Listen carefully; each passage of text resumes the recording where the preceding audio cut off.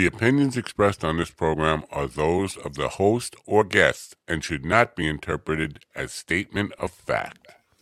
Independent fact-checking and corrections are encouraged.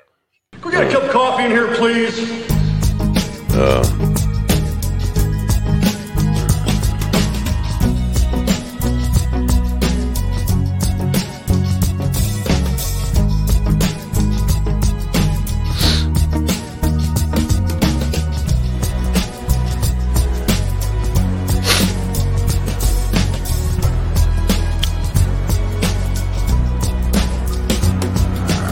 Damn good coffee and hot.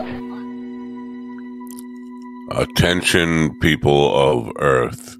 We have damn good coffee and hot.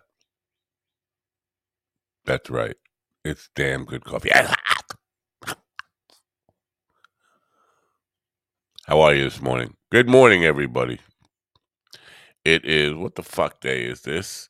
Oh, it's Wednesday. I'm sorry. I'm already cursing, just trying to figure out what day it is. It's Wednesday, June 29th, 2022. Beautiful day to be alive. But then isn't every day a beautiful day to be alive? Well, maybe not. I don't know.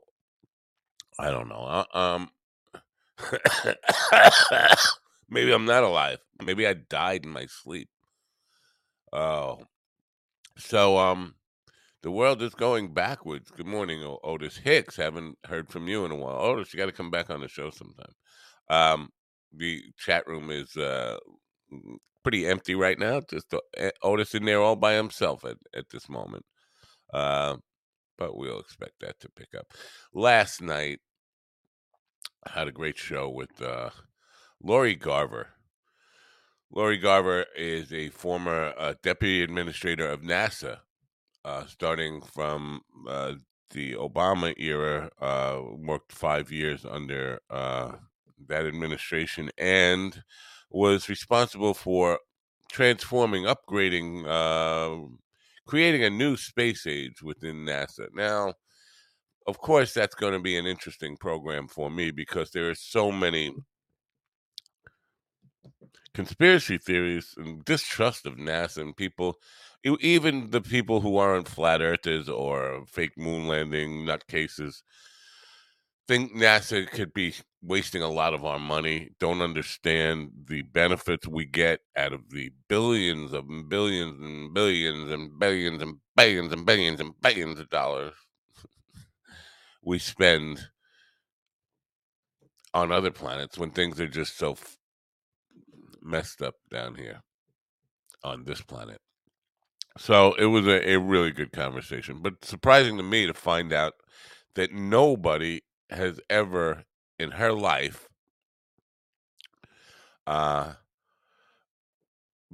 approached her with the idea of the moon landing was fake.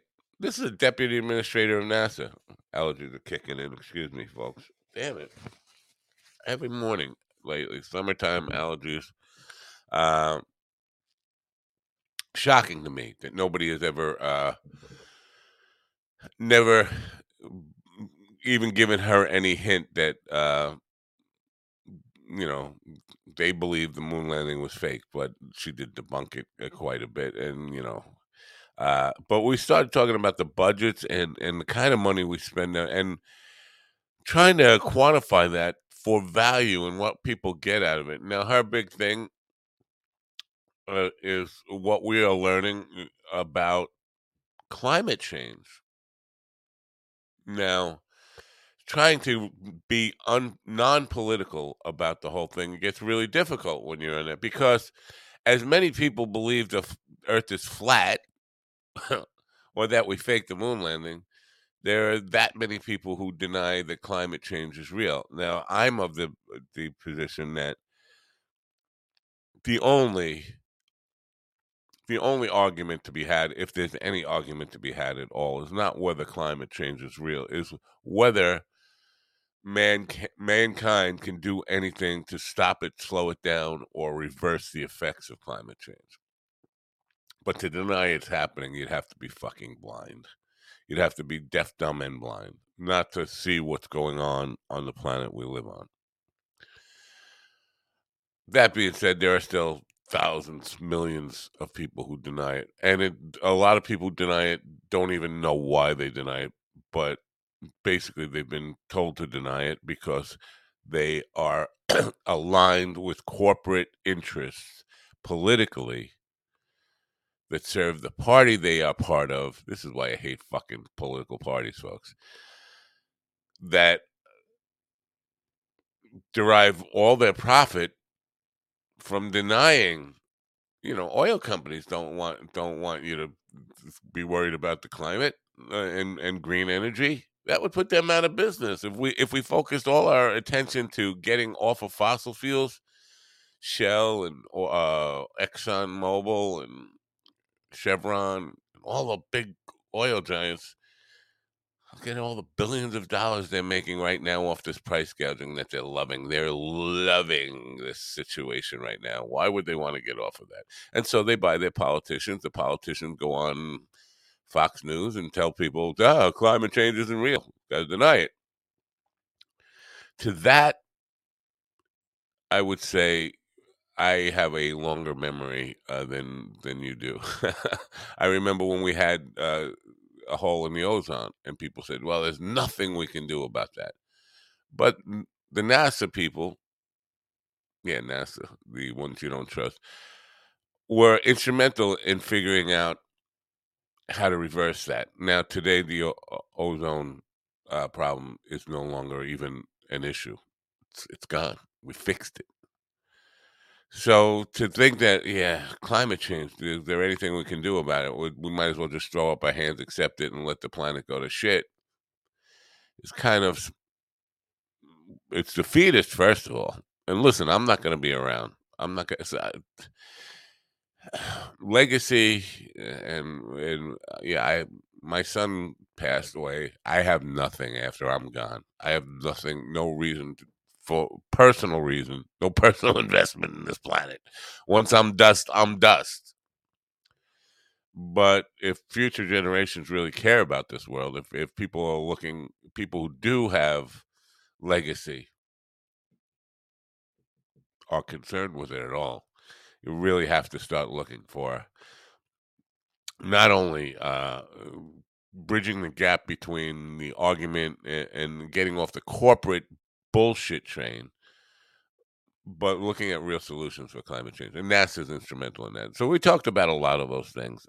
And the idea that anytime somebody proposes a conspiracy theory about a government agency, Social Security Administration, we'll just take them as an example. You know how many employees they have? You're probably a Social Security Administration employee living in your town or on your street. They're all over the place. This is how many people you slander when you accuse government of all these gigantic conspiracy theories. Even the FBI. You want to take the FBI? You probably know, without even understanding that, an FBI employee somewhere. When you say the entire agency is part of a conspiracy, you're painting everybody with that brush. Good people. I have plenty of friends who work in government agencies. Nobody's in on these big conspiracies that people suggest are out there. I don't know. Where is dog? I don't know what you mean by that. La Chica 30? I don't know what that means. Where is dog? Anyway, so it was a good show last night. I suggest you go take a look at that. We didn't really spend a whole lot of time on the conspiracy stuff, but I had to bring it up because that's what I think about.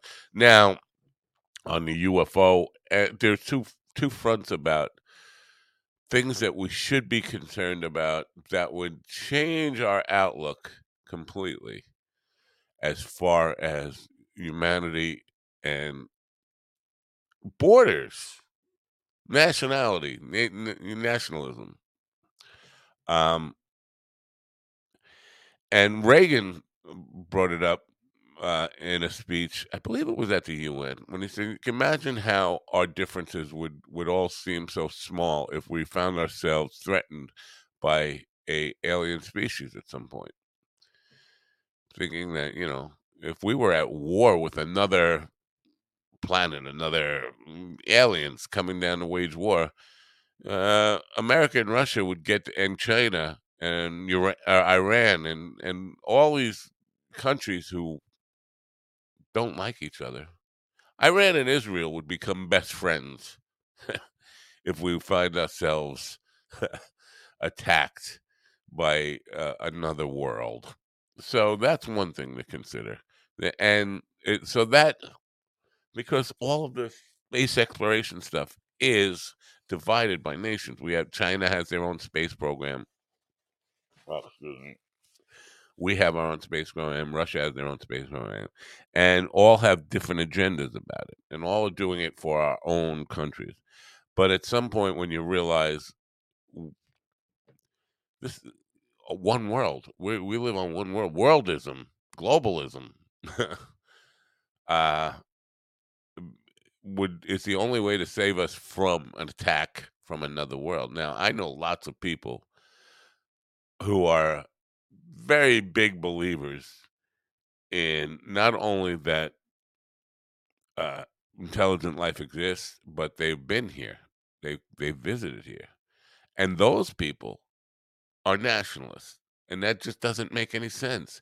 If you actually believe that there are other worlds that might be a threat to us, you can't be a nationalist, because there's no way the United States of America could fight another planet or defend itself from another planet.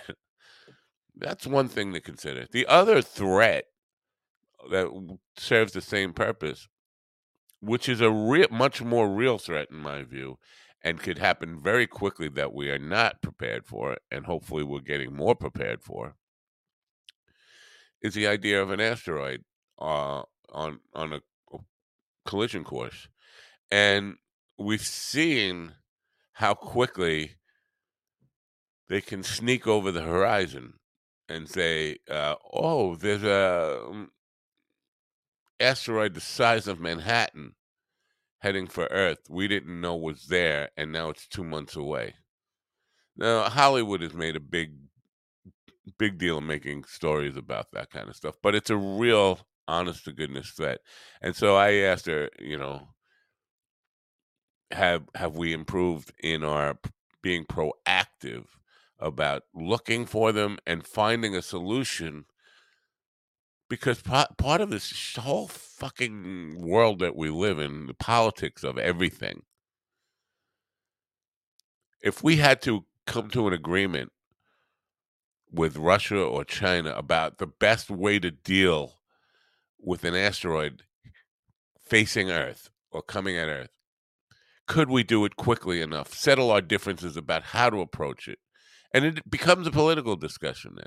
Because if, God forbid, the United States goes out and tries to deal with an asteroid on its own, unilaterally, and does something wrong, sends up nuclear weapons, blows the thing apart, and now big chunks of it start hitting Moscow or Beijing, you don't think that would cause hell on Earth? Of course it would.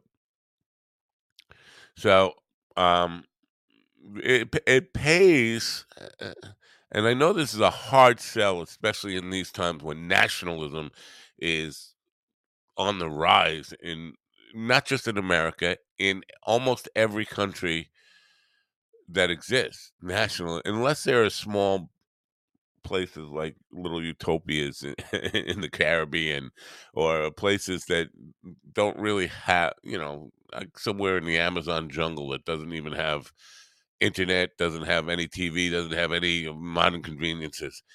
Every other place on the planet, maybe Antarctica doesn't, but every place where we have political structures, countries, we have nationalism growing. Pride in the nation. We America first, Russia first, whatever it is. How are we going to overcome that to deal with the real threats? Now, it became very real, the UFO thing for me yesterday. Now, Craig Johnson posted what I thought, and it was hoax. I didn't think Craig was a hoaxer, but he posted helicopters from his backyard, but he thought they were UFOs, and they or he claimed they were UFOs on Twitter. Now I kind of wow, look at that. That does look interesting because there were two just bright lights. The way he videoed them did not look like helicopters, and there was no noise at all. I thought that was interesting. Well, I kind of fell for that, but then I saw on Twitter thousands and thousands of posts from San Diego from about people claiming to have UFO sightings that looked awfully similar to Craig's. And this was before I even knew that his was a hoax. He told me this late last night. But it just started to make me, hyper aware that when I'm talking to a former administrator for NASA, that we waited, we had people on the UFO front for years and years and years saying the government's not being open about this. And the government's not being open about this. We need more transparency. And then the NASA and the government get together and have open hearings about UFOs. And because our news cycle is so fucking cluttered with insanity, nobody even paid attention to it. We called for it for 50 or 60 years. Like it was the most important thing that needed to be addressed. Transparency about UFOs. They have open hearings about UFOs. Nobody I know even talked about it. Nobody I know watched it. I didn't watch it, admittedly. Just funny. Funny, sad, desperate. So, obviously, I'm always a pessimist when I look at the state of human affairs. And I try to find a reason to have hope in humanity. But then we have days like yesterday where we see, and I know the cult members are going to grasp at any straw they can to try to negate the testimony of the January 6th committee yesterday. Cassidy Hutchinson, under oath, painting a very real picture of not just Donald Trump being off the rails, insane megalomaniac trying to take over America through sheer deception and bullying, and to just try to hold on to the presidency illegitimately by any means necessary. In other words, a fucking coup. Insanity about the way he did it, but not just him. The sycophants who are so afraid of him. Mark Meadows, his chief of staff, when he told it, things are going to be really bad, there's going to be violence. And he doesn't take his eyes off of his phone, he keeps his head down looking at his phone. I can't hear that. I'm too afraid of Trump to do anything, to take any measures about, safeguarding the peaceful transfer of power. We have a former general, Mike Flynn, under oath when asked if America should have peaceful transition of power, taking the fifth. He can't say yes. That a general who swore an oath to protect the Constitution that ensures exactly that, peaceful transition of power, could not commit to that in a court of law. That's Benedict Arnold stuff. And so, very frightening times. And you'd have to be intellectual, you have to be deaf, dumb, and blind, or just so fucking drunk on the Kool-Aid to be negating what the significance of yesterday's hearings. Sorry, folks. Sorry, Trumpers. It's time to wake up to see how you've been used, abused, fooled, and just been a fucking pawn in his game. And I'm sorry. We're beyond playing games here with, it's just Democrats. Every fucking single person who has testified has been a close ally, has been a supporter of Donald Trump throughout, all the way up until Election Day and after Election Day, in many cases, of Donald Trump. Some of those people bent over backwards to serve him were loyal soldiers of his. Not one fucking Democrat, not one person on the other side has been involved in this testimony that is so damning. It's just a Democratic witch hunt. Well, why aren't we hearing from Democrats then? We're hearing from Republicans. And these fucking idiots that want to say, well, they're all rhinos. They're not all rhinos. Most of them would vote for Trump again because that's how much they hate fucking Democrats. Not because they want Donald Trump, because that's how much they hate Democrats. This is, again, coming back to fucking division, party cheerleaders for fucking teams. It's ridiculous. So why am I such a fucking pessimist for humanity? There you go. Oh, that rant felt good. Time for some coffee. Good morning, people in the chat room.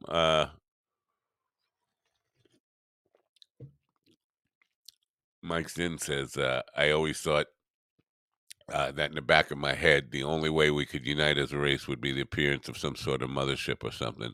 Apparently, even that doesn't work, though. That was the point. I think that was the point Reagan said. Reagan made with this in his speech, and that was the point I was trying to make. But apparently, it doesn't even work because there is enough people out there who actually believe we've been visited. So a lot of fucking people out there thinking there's lizard people walking around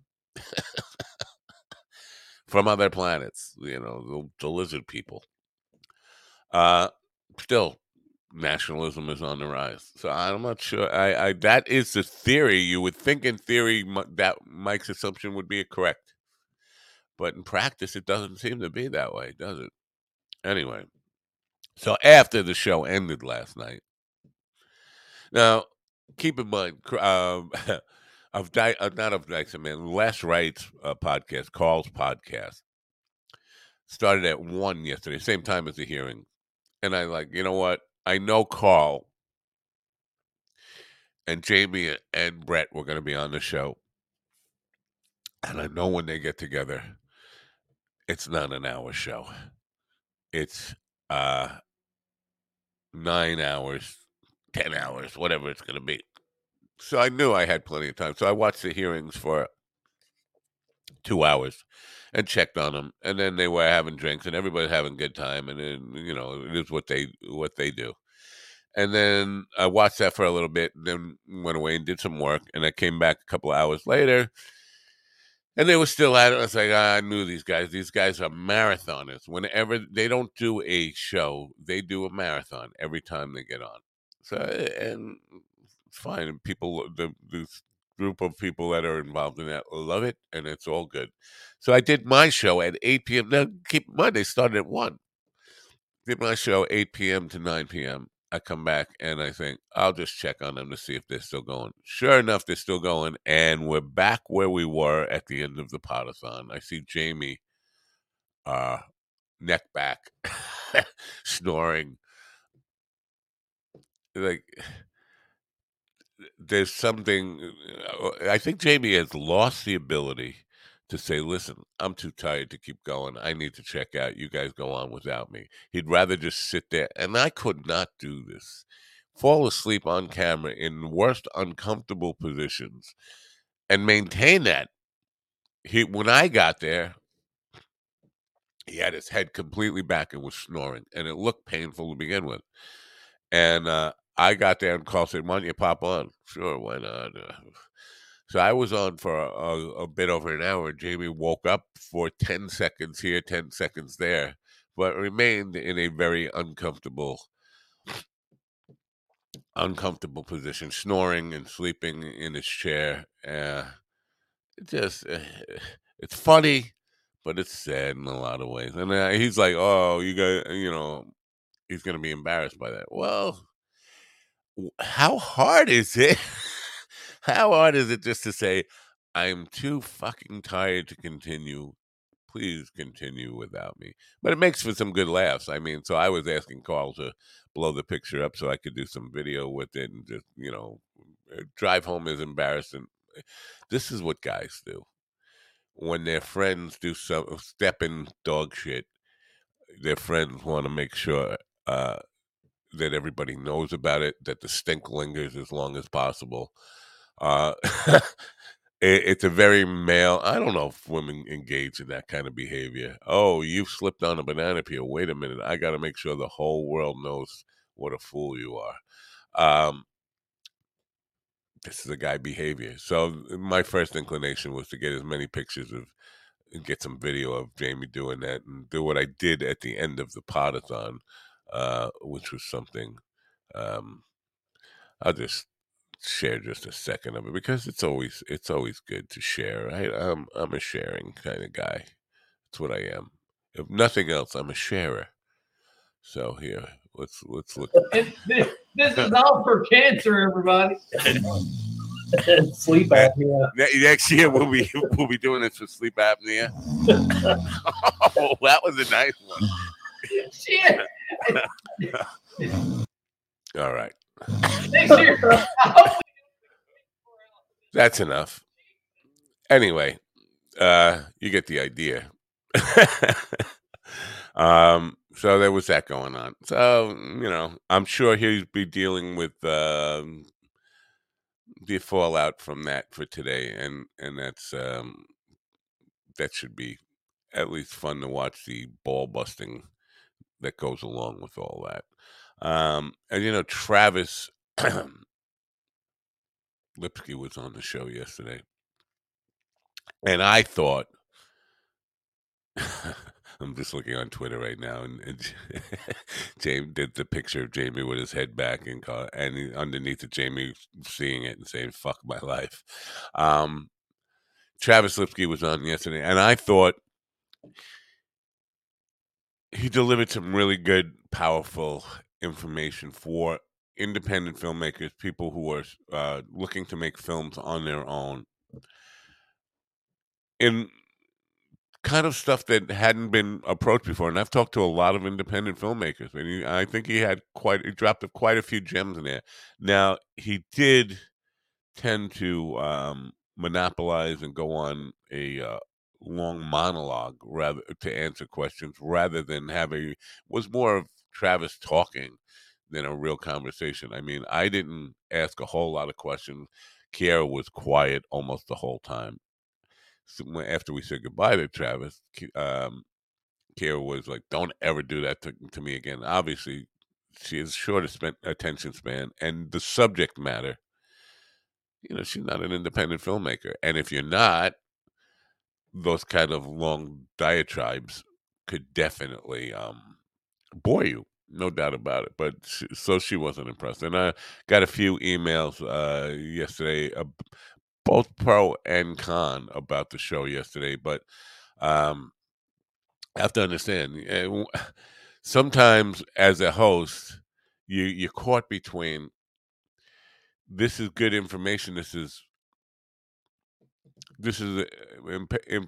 important information that can help people, because I do know so many independent filmmakers that, in my view, are caught up in all the wrong things. Equipment's not going to make or break you. There are people who, if you are a good filmmaker, if you are a good storyteller, if you have a strong enough vision, you can make a film that people will be watched, entertained, and informed by with your fucking phone. That's not ideal, but you can. Equipment is not the end-all, be-all in filmmaking, but so many guys get caught up in that. The other thing is extensive dialogue, overusing dialogue to the point where we forget it's motion pictures. Motion pictures, meaning it should be motion. People can't just watch talking heads, no matter how good, no matter how clever you think you are, how intriguing your point of view might be to your own self. People are not going to watch 90 minutes of just two people sitting still talking to each other. You got to remember that it's motion pictures. It's motion pictures for a reason. And I think that so many people get caught up in wanting to make films to show how clever their dialogue can be. And it becomes all about dialogue. And I see, as somebody who sees a lot of independent films, so many of them end up with two people in a space talking. Now, Quentin Tarantino can get away with that, but not for 90 minutes. Not for 90 minutes. He adds in action. Action is the word they say. It's not just talk. No director ever talk. They yell action because there has to be some action. And something has to happen. You can't just have talk. The other point, now Travis was right about this, and I was wrong about this in a way, but I was also right in a way, but wrong in a way. Now, what I'm referring to is the overuse, I think, of popular or dependence on popular music. And I made the point that Goodfellas is raved, and a lot of Scorsese's work gets a lot of praise, but he also depends on the emotions and attachment to successful popular music that already triggers a lot of stuff. There's a point that I missed and everybody else missed in me making that point, because I talked about Frankie Carbone in the Me trailer in Goodfellas, where he's frozen, and then they're playing the piano ending to Layla. Now that music automatically, and most people who grew up or knew that music automatically triggers emotions, feelings, an atmosphere, an environment for a lot of people. As soon as you hear that, so my point being is that first of all, independent filmmakers generally don't have the kind of budget to go license all that music that can do the work for you. But the other part of it is, as a filmmaker, you want to inspire emotions. You want to create feelings for people, and you're taking credit for feelings that were actually created by the music makers, the original music makers, because that music is instrumental in creating that reaction that the audience gets from it. But you never hear them getting credit for what a great film it was. It becomes a great film that Scorsese made, but it relied on so many musicians from classic rock era to make that movie have all those feelings and emotions that people felt through it. Now, I'm not saying that's necessarily a bad thing, but if you can contrast that with, why is he always talking about mob movies? If you contrast that with The Godfather, Francis Ford Coppola did not use a lot of pop music, didn't use any pop music, nothing that anybody knew, and was able to create all that emotional impact with original music that nobody ever heard before. So it's different when you go to that artistic route and look for something new to inspire that, rather than relying on built-in emotional triggers from your audience. The part that everybody missed, myself included, when me making that analogy about Frankie Carbone in the meat truck and the Eric Clapton music, is that Eric Clapton stole that music. I think it was Rita Coolidge. Yeah, it was Rita Coolidge who wrote that music. The end of Layla, the piano thing at the end of Layla.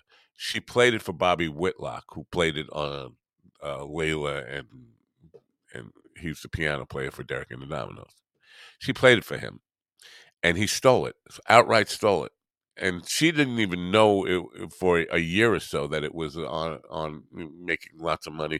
And they still, to this day, have not given her credit for co-writing Layla. She wrote verbatim the piano outro, which is a 4-minute outro on Layla. So the film relies on music that was created by Rita Coolidge and emotions that were created by Rita Coolidge that Eric Clapton and Derek and the Dominoes appropriated without giving credit to it. So the film is a really built upon a lot of layers of other people's creativity.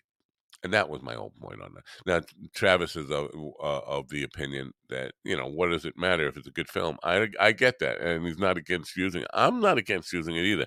I just think the songwriters, the original music creators, need to be acknowledged when we're talking about the film, that the film was not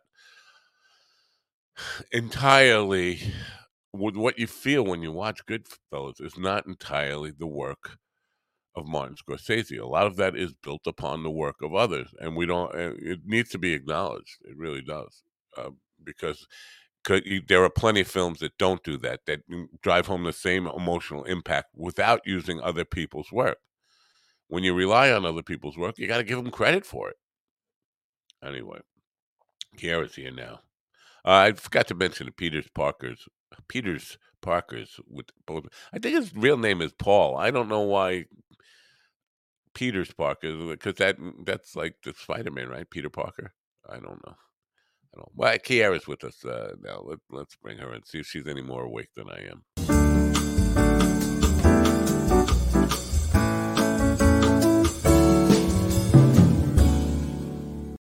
Are you more awake than I am? No. No. Good morning. No. No. Yeah. No. No. Your head movements have to match the words coming from your mouth, or it's incoherent.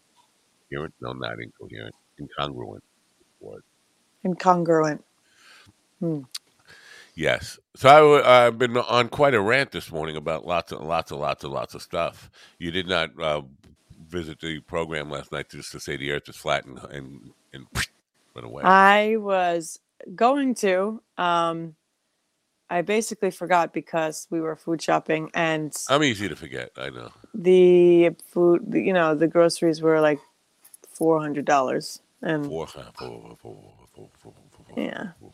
Well, I told you, every time I go out for so mine, and it's just me and my wife. We don't even have kids. I mean, kids.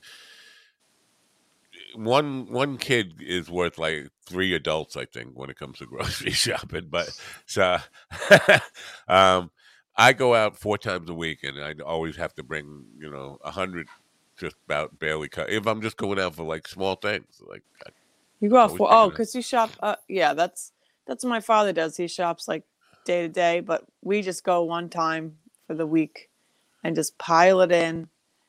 I can't do that because I lose my patience with the people in the supermarket. It's oh yeah, it's frustrating. It really is a attention convention in there. Yeah, especially now. I think the worst thing, I know, I'm not uncompassionate for people with special considerations, but I think people are overusing these cars, these shopping cart cars that go. People who can walk on their own and should be shopping, pushing a cart, are now driving down an aisle with this big, wide semi-trunk of a right. shopping cart, and they're not good drivers to begin with. Right. Oh, no, it drives me crazy. It totally drives me crazy. Yeah, I don't love the experience at all, which is why I try to pick little points in the day where I know there's not going to be a lot of people in there. I'm going to go run in, get what I need, and get out. Exactly. Yeah, that be $400. So 2 shopping carts, or did $400 worth of groceries fit in one shopping cart? Yes, that's the terrible part. It's the same stuff we always buy, and we use it all during the week. And it's used to be $150. Now it's $400. So. And now I think I've asked you this question lots, but are you still hopeful that things are going to get better? Are we on? Do you think these are the end days that you were living in right now? I think we're living in the end days, and I think that how soon? You can never. You don't know. Nobody knows. No, but you can guess. I'm asking you to guess. How soon? Next week? Tomorrow? Maybe Thursday? I don't know. If it means Jesus is coming, I wish it was today, because this world is out of control, and now it's, I don't know. It's ridiculous. So that's Well, what I was doing at 8 o'clock. shopping. Well, and that should be a good time when nobody's there, right? So it would. That's a good time to go, 8 o'clock at night, because nobody else is there. Am I wrong? There were people. There weren't as many people as rush hour, but there are people, Yeah. and Well, everyone's nice the there. big So time I think when people go, maybe I'm wrong about this, but during the week it's like right after work, like 5 or 6, 7 o'clock. yeah, That's the time a lot of people. Yeah. yeah. But sometimes we have to Sunday go then. morning. Sunday morning is the worst. Sunday. Well, Sun- I will never be caught in the store Sunday morning. I've made that mistake. I've definitely made that mistake, and Well, like uh, 7 a.m.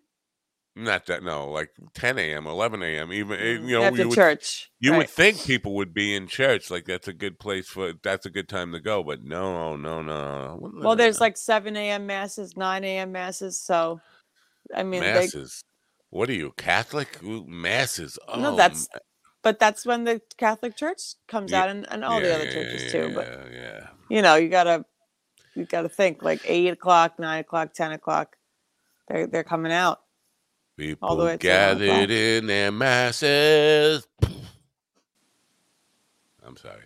I had a little Black Sabbath. War moment there. pigs. Yes, Yeah. war pigs. I had to think a minute. I was like, what? Oh my goodness! I had a dream that as my alarm was ringing, that this very rich woman took me to get a haircut, and Alfonso was cutting my hair, but every time, and I just said a little bit because I have a fear of getting a haircut, because one lady just like chopped it all off, and every time he snipped the ends, he would look in the mirror and comb his hair and like fix himself. Like he couldn't just give me a haircut; he had to like look at himself in the mirror every snip. Is Alonzo somebody like famous or something? I don't know. I have no idea who this man was. Oh, I don't know. okay. And he said, you look very sweaty, but your hair looks nice. And you look very sweaty. yeah, and in the mirror, my face was all red and I was really sweaty. I don't know. What does it mean? Yeah, Somebody you're not tell gonna me. like the pictures. What pictures? Mark Burkhalter, who was at Venetian at Catch last time we played there. Don't post them. Show me first. I'm not gonna post them. He's a professional photographer, and he took these pictures for us and didn't charge us. He sent us stuff. Now I have to credit him on any use of them, but he kind of uses this grainy filter on stuff that doesn't it makes everybody look like lizard skin. And no, you're not gonna like the pictures of you. I mean, the only things that look okay is me because Oh, I'm come on. because I'm already that ugly. I mean, I'm an old stop. man, so I'm not being false humility here. It's basically I already have old man lizard skin, so it doesn't really look bad on. It looks normal on me. But when he does it, even on Mikey, it just looks like he's wearing like a textured lizard skin mask or something on all the What? photos. Yeah. Can't you ask him to send it without the filter? I don't know if he took it that way or whatever, or because he's done photos for us for years, and they always look like that. I don't know. Really? Yeah, and yeah. Oh. I need to see at least one. I can't show them now. No, yeah. not. I'll send you a link to them, and you can review them. Yeah. But and so he sent us this whole thing about fair use, how to use, credit him and all that kind of stuff. But I don't even want to use them. And I thought we were going to get video. Now I have to say there are a couple of there will be a couple that you will want to use because it's more focused on the bird. He's got pictures of you with the bird, the cockatoo, and he uses softer imaging on you because the bird has the leather skin. I'm so curious. What filter? He was I don't using a know. regular camera. He must have gone back and put it in. No, after. I don't think he. I don't know. Well, I'm curious. Unless his lens is dirty. No, he's a pro. He knows what he's. he's hired by major corporations to do this work. It's an artistic thing, but I think he actually shoots it that way. I don't think he's doing this in post because it's too consistent. He'd have to be maybe he had some action set up in Photoshop or Lightroom or whatever, but it seemed like if he was going to go do that stuff in post, it would be an awful lot of work. Anyway, the bottom line is, I don't think that we have any use for the photos, and I'm disappointed by that. It's the bird photos. The bird photos are probably the only ones we'll end up using. Damn bird. I'm surprised how the bird is bigger than I thought at that night, because there's a where the bird is standing upright. He's got his feathers all back. He's looking directly into the camera. It's like, wow, that bird's fucking huge. Sammy the bird. I want a bird like that, but the man, I met him the last time we were at Venetian. The man said he lives for 80 years. So that's parrots live like 100 years and stuff too. You can't have a pet like that because it's going to outlive you. I know. You know what? In some ways, I like that though, because the one thing I hate about getting a new dog is knowing that you got 20 years at tops before you're going to have a broken heart about this dog. You bred a puppy and you love it, but in the back of your mind, the expiration date on the puppy is you're probably going to outlive it, and that means you're probably going to have a broken heart at some point. Yeah. Imagine, and then I don't have to imagine, but imagine every time anybody has a kid, they know that kid is going to die before them. Oh my gosh! Well, that's what puppy is like, right? A lot of people treat pets like part of the family. Like I know, but I think it's too far with some people. It's too far with their puppies. It's like the strollers and the carriers and this one man my father's friends with. He has a car seat for his dog. It's like, I'm sorry. It's just too far. It's too far. Well, I was thinking about not car seats, but because I passed a truck on the LIE the other day, and the dog was so far out the driver's side window that he looked like he wanted to jump out. And I was like, I would be a nervous wreck with that. Now, dogs are smart enough generally not to jump out of a window. They know the car is moving, but still that would make me real. And this dog was making me nervous. He just loved the wind so much. He was just putting half his body out the window. I had a dog that jumped out of the car. It was my brother's dog. We were actually fostering dogs for Last Chance Animal Rescue. We had like 5 dogs in the house. And I was taking them all to the dog park. And I took my brother's dog too. So I was at a stop sign.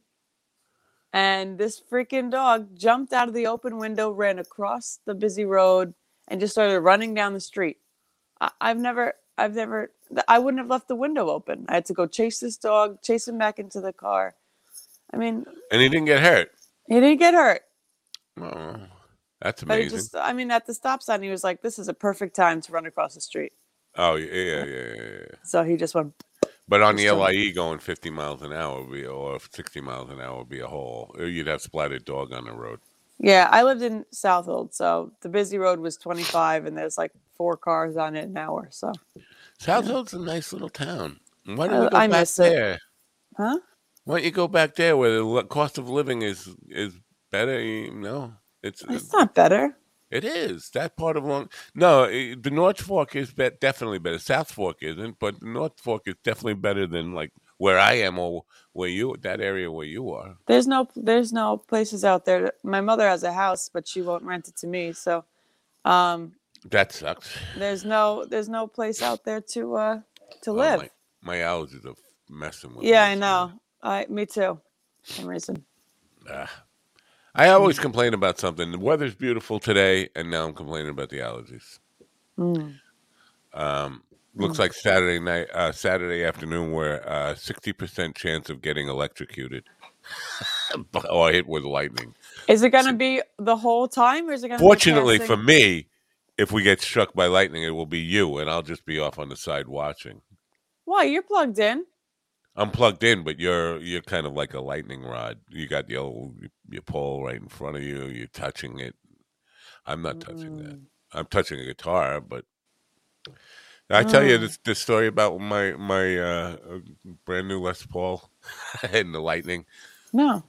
I bought a brand new Les Paul. I tried it out for 10, 20 minutes. I put it on the guitar stand, and I went into the other room, into the kitchen to get some coffee or something, and boom! And it looked like lightning struck in the backyard because I saw the flash out the back door. And my wife said, "Did that happen in the other room?" I was like, "No, you're crazy. Not in the other room." And it was in the backyard. It hit the tree back there, but it was as loud as can be. I came into the room, and my Les Paul was there, and it was smoking. There was smoke coming out of it. It was a nail in the top of the studio here. Lightning hit that nail, and it just went straight down. And we had to call the fire department to figure this out. It hit that nail. The nail acted like a lightning rod. It came down and struck the guitar and just like burnt out this brand new guitar. I just paid like $2,000 What? for. And the good thing about it is if I had not put it down, I hadn't just stopped playing and go get a cup of coffee, that would have been me.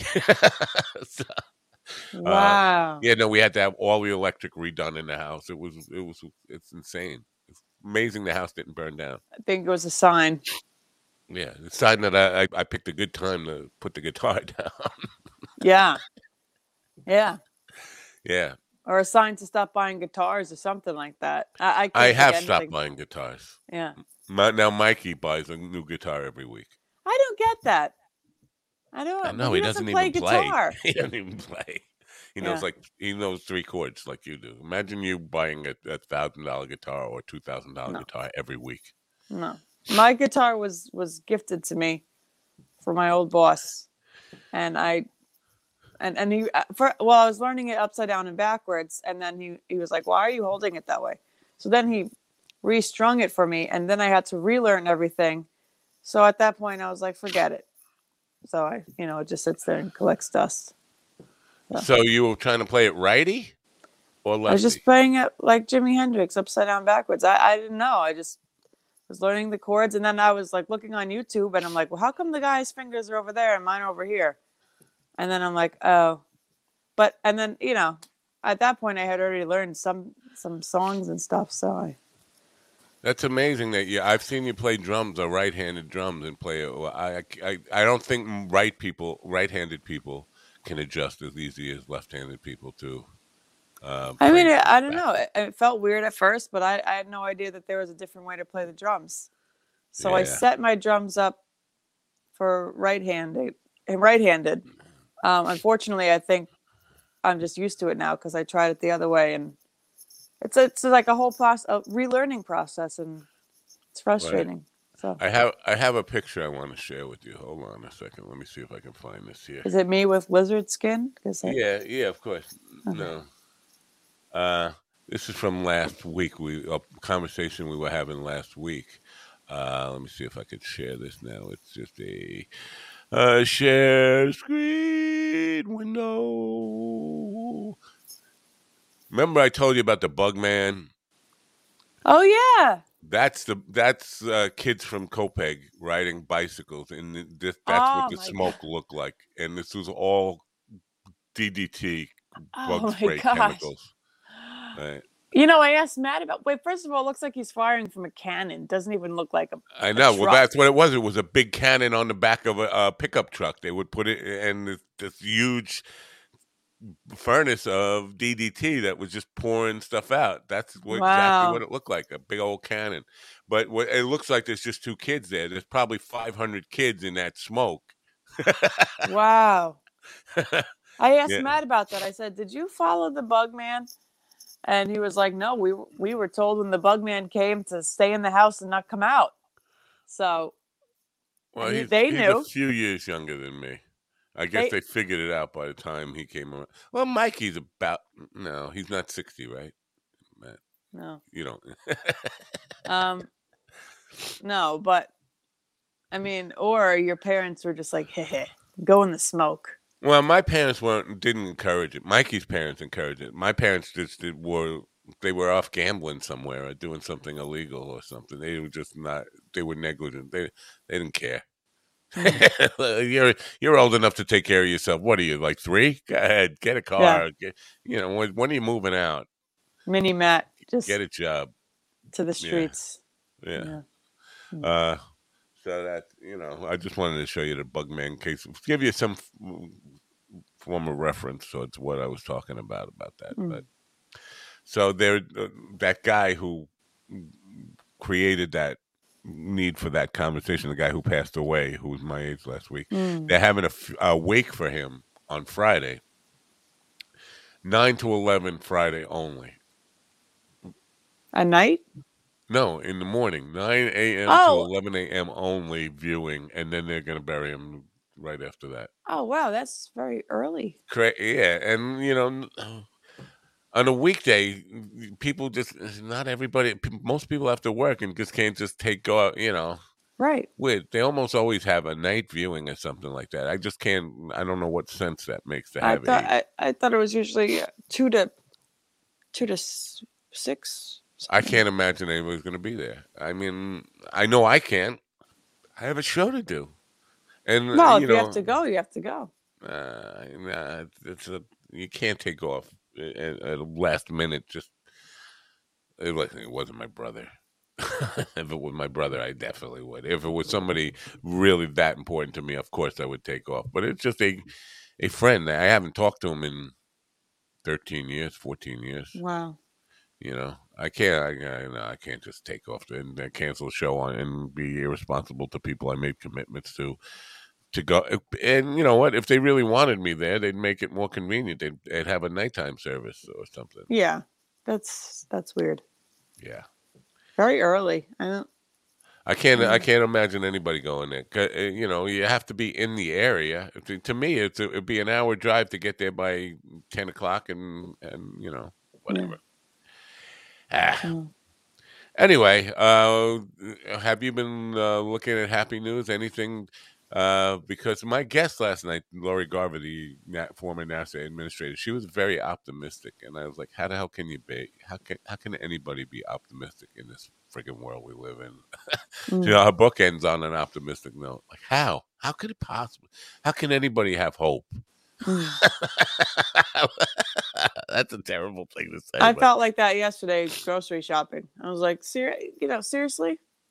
How much gas did you spend going back and forth besides to add on to the grocery bill? Yeah. I know. Yeah. No, I don't have any hope. But she was very hopeful. So the question to you is: did you see anything in the news that makes you feel like there's reason to be happy, hopeful, optimistic? Any of that? No, right? It's all doom and gloom. Well, even happy news is like the world's coming to an end. That's happy news, right? It is happy news. I found an article from UPI about bees, and so I just wanted to share it because I'm still upset about this bee that stung me. But first of all, the headline reads: NYPD beekeepers called to remove 2,000 bees from Manhattan restaurant. So the problem I have with this is NYPD has their own beekeeper squad. That's nice. What? Okay. So the New York Police Department said its beekeepers division was dispatched to a Midtown Manhattan eatery over the weekend to remove 2,000 bees. The bees will now be relocated to an area where their pollinating skills will be put to good use. So I have a bunch of questions. Me too, but go ahead. What are your questions? So they're not really officers. They're beekeepers hired for the NYPD. There's lots of that within like big city departments, though. People who are not necessarily officers, like they have social workers. They actually have their own carpentry department, their own mason department, They have their own garage where mechanics who just they're New York City police employees who take care of the cars. So sure, now beekeeping probably in a big city.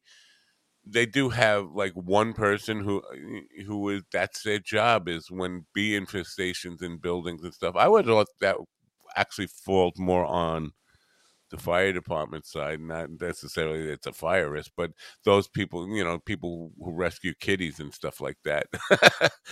But There he is. Yeah. So He's not in uniform. I mean, he has a T-shirt that says if NYPD. right. So So he's he's not.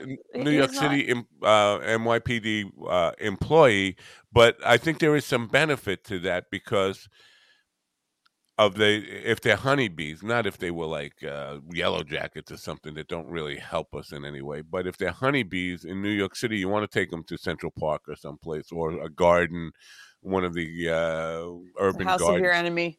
Yeah. Why would he remove his beekeeper suit? See, it's down here. He's a brave or stupid motherfucker. That's all I could think. Isn't that No, crazy? I would not go anywhere near that. I would be double beekeeper, unless he. He's vacuuming them. That's a vacuum. Right. He's vacuuming the bees. Right. But Wow. he must have ascertained that they were docile, probably honeybees, not likely to. I can't imagine he would take his suit off if he thought they were the kind that would just like sting like crazy. Well, if I were a bee and I was being vacuumed, I'd feel like that was a threat to the hive. No, because I've seen them. We had it here. What they do is they take the queen out and put her in, and then those bees they'll do anything to get back to the queen. They will, vacuum me all you want. I got to get back to the queen. Bees are whacked out that way. They are whacked out that way. They don't think right. They think women are important, not like us men, and come on. not like us humans. We know that. Oh, you took the queen. All right, I'll get another one. Yeah. Or they have the day off or There's something. plenty of fish in the sea. Take her. Oh, poor women. Did you see? Oh no, you didn't see. Years ago, there was a news story about this guy whose wife died at the bottom of a staircase, and then now there's a documentary about it called "The Staircase." And the guy was found guilty of. They say he pushed her down a staircase or he murdered her, and they were just kind of using this staging that she fell down the staircase and broke her neck or whatever, and it was suspicious. There was blood in the wrong places and all that stuff. And the guy was convicted, I believe, but and then released. Some kind of Innocence Project got him out or something.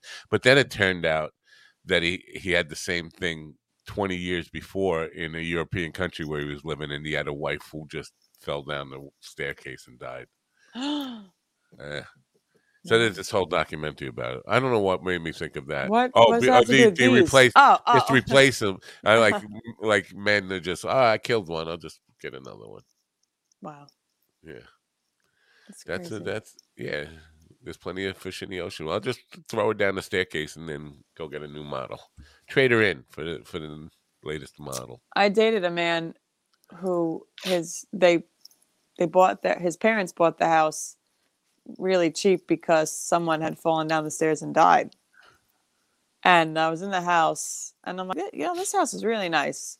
Like, yeah, we got it, basically stole it because it was so cheap. And she died right there, right where you're standing. And I was like, well, I couldn't buy a house if I knew someone had died in the house. Oh, somebody died in this house before my wife bought it. And of course they did. Of course they did. Yeah. And now I have a belief that this house is where people come to die. Because I've had many people who have come here to die. My wife, my son. I mean, lots of people who have come here, moved in here for their. My mom was to hospice. She was, instead of going to hospice, I said, "No, I come and live with me, and we'll take care of you, make you as comfortable as possible till you pass." But many people have died in this house. Your wife, you said? My mom. Oh, okay. Did I say my wife? You did. I was like, wow. Oh, maybe that's a Freudian slip. Wow. Well, you think I want to hospice my wife here? No. Oh, I thought you were saying your mom was your wife. I don't know. I'm confused. No, I am confused too. But wow. Could have been a Freudian slip. I don't really think I said that though. Let's roll back the tape. Roll back. I don't know. Maybe I misheard. It doesn't matter. I'm just a fucked up person anyway. Don't listen to anything I say. Nothing matters. before you came on, so what do you think that B story? Wait, back to that. Do you think that B story was an uplifting story, or is it just an unusual story? I just had questions. I just read it and I saw the word bees and I was like, oh, just let me learn more about these bees. I wonder how much the beekeeper for New York City Department. Let's see if we can find out. Beekeeper. Yeah, we could for sure find out. Let's see. But yeah, I didn't know that they had. I know they had a mounted unit, and I thought that's as far as they went on the bicycle unit. So I thought, they were officers just in different modes of transportation. I didn't think they had like a beekeeper, a carpenter. Detective Robert Travis of ESU 4 in Bronx is taking on the role of NYPD beekeeper. How did he? So there's only so he's one. a detective. I guess he's stepping away from his role as a detective to take on the role of beekeeper, following the retirement of former beekeeper Darren Mays. He must have gotten in trouble then. Maybe they become beekeepers if they're in trouble. Oh, like you're on desk assignment? Yeah. That would suck. For me, I would have to quit because I'm fucking scared of bees, man. How often do they get a call? Like, how often does he need to go out and vacuum bees? In New York City? If it was once in 20 years, that would be too much for me. New York beekeeper turned cop. Beat cop turned bee cap. NYPD's only beekeeper on staff, meaning he's the man in charge when it comes to safely collecting any swarms of honeybees. This was, but they said, no, that's a different guy. Totally different guy. Oh, that was Darren Mays, Save the City. So this is the guy who left that the guy you saw in that picture replaced. And this was only last May. This guy Darren Mays was the guy. Doesn't say how much he makes. I'm just curious. If he's a detective, he's probably making a detective salary. You would think. No, this guy wasn't a detective. The guy before him. The guy now is a detective. So yes, he's probably making a detective salary in New York City. That's quite a nice chunk of change, isn't it? Mm-hmm. I think over $150,000. Yeah. Crazy. Well, that's still not enough for me to be a beekeeper, man. I wouldn't. You couldn't get me to be a beekeeper. Hey, if I was making $150,000 a year, I'd put on the suit. I wouldn't do it for $2 million. I'd put on the suit and I'd walk around. Oh no, let me adjust that. I would do it for $2 million, and I would hire somebody else to do the job for $100,000, and I would keep the rest, and I would laugh the whole way. Go ahead. I'd call every time I got a call. I'd call an exterminator and take it out of my own pocket. That's what I would do if they wanted to pay me $2 million. But that's my price. That's not bad. $2 million. That's not bad. Yeah. I want the job. The people that scare away the geese. I've seen their cars. I forgot what they're called. They're professionals. That geese scarewayers. Yeah, they're around here. They drive like Priuses. I got to figure out what they're called. But the Canadian geese that just take over and just shit all over the place. But so that just seems crazy now what you just said, because you're going to chase them. And look, it doesn't look like my guest today is going to show. And you know what? I'm almost okay with that, I guess. But this idea of scaring geese. I got to find it. Scaring geese away. They're just going to come back, right? I think I talked to a lady a long time ago. I was like, what are you doing? And how do you get a job like that? But I don't know what they're called now. But you scare them away. Basically, what you're doing is saying, get off my lawn and go on the next door neighbor's lawn, because they don't. It's not like they're going to run that far. They're going to, and so they're going to go next door, the building next door, the property next door, until your geese scarers leave, and then they're going to come back. I found them. Geesechasers.com. Let me see this. Geesechasers.com. Look, I used to chase seagulls on the beach. I think I would be pretty good at this job. I just ran at them and screamed, and they all seagulls fly away. Could be nasty. They didn't hit back at you? No. That's surprising. Are you experiencing problems with Canada geese? Unsightly, bothersome, foul? We've got you covered. Finally, there's a professional geese management service you can call. Geese Chasers. trademarked. Chances are you've seen us on the Discovery Channel, Animal Planet, Fox News, ABC News, CBS, and NBC. That's because Geese Chasers humanely eliminates bothersome Canada geese populations with the quickest and most proven method possible with the use of highly trained border collies. Wait a minute. Border collies, right? I'm looking at it now. So, So they're just going to fly away. Yeah, they'll fly away, and they won't fly that far. And as soon as you take the dogs home, they're going to come back. Uncle, initial clearing 4 to 12 weeks. It takes 4 to 12 weeks to clear them. Right. Then you have to maintenance is an ongoing thing. So you're going to have the dogs there like constantly. So this guy was my point. He lets his dogs out, right? So let's say it's on a golf course and there's a Canadian geese infestation, right? Whatever you would call it. He's going to go to the golf course, let his dogs out. They're all going to fly away, and then he's going to come back for like a week until the geese remember that there's vicious predators there. I mean, what a job. I know. I couldn't help it. You said, who let the dogs out? I had to start dancing. Who let the dogs out? Yeah, but so that's my point, though. Yes, you got it exactly. But border collies are really, really smart. So it's not like you just they will just you're not just letting any dogs out. Border collies are super intelligent. They're like smarter than you. Yeah. Not smarter than me, but smarter than you. Yeah. Anyway, I still can't roll over, so they got that on me. I want to show you another picture. Can I show you another picture? This is a good picture to show. Okay, I'm ready. I went after my program last night. You know, Carl had his show starting at 1:00 yesterday afternoon. Mm-hmm. But Jamie and Brett Brock, I don't think you know Brett Brock. You probably will because I'm going to have him on soon. Brett Brock is an artist and comedian, extraordinary artist and very funny. He's not really performing comedy anymore. Anyway, when Carl has Jamie and Brett on, the shows tend to go a little long.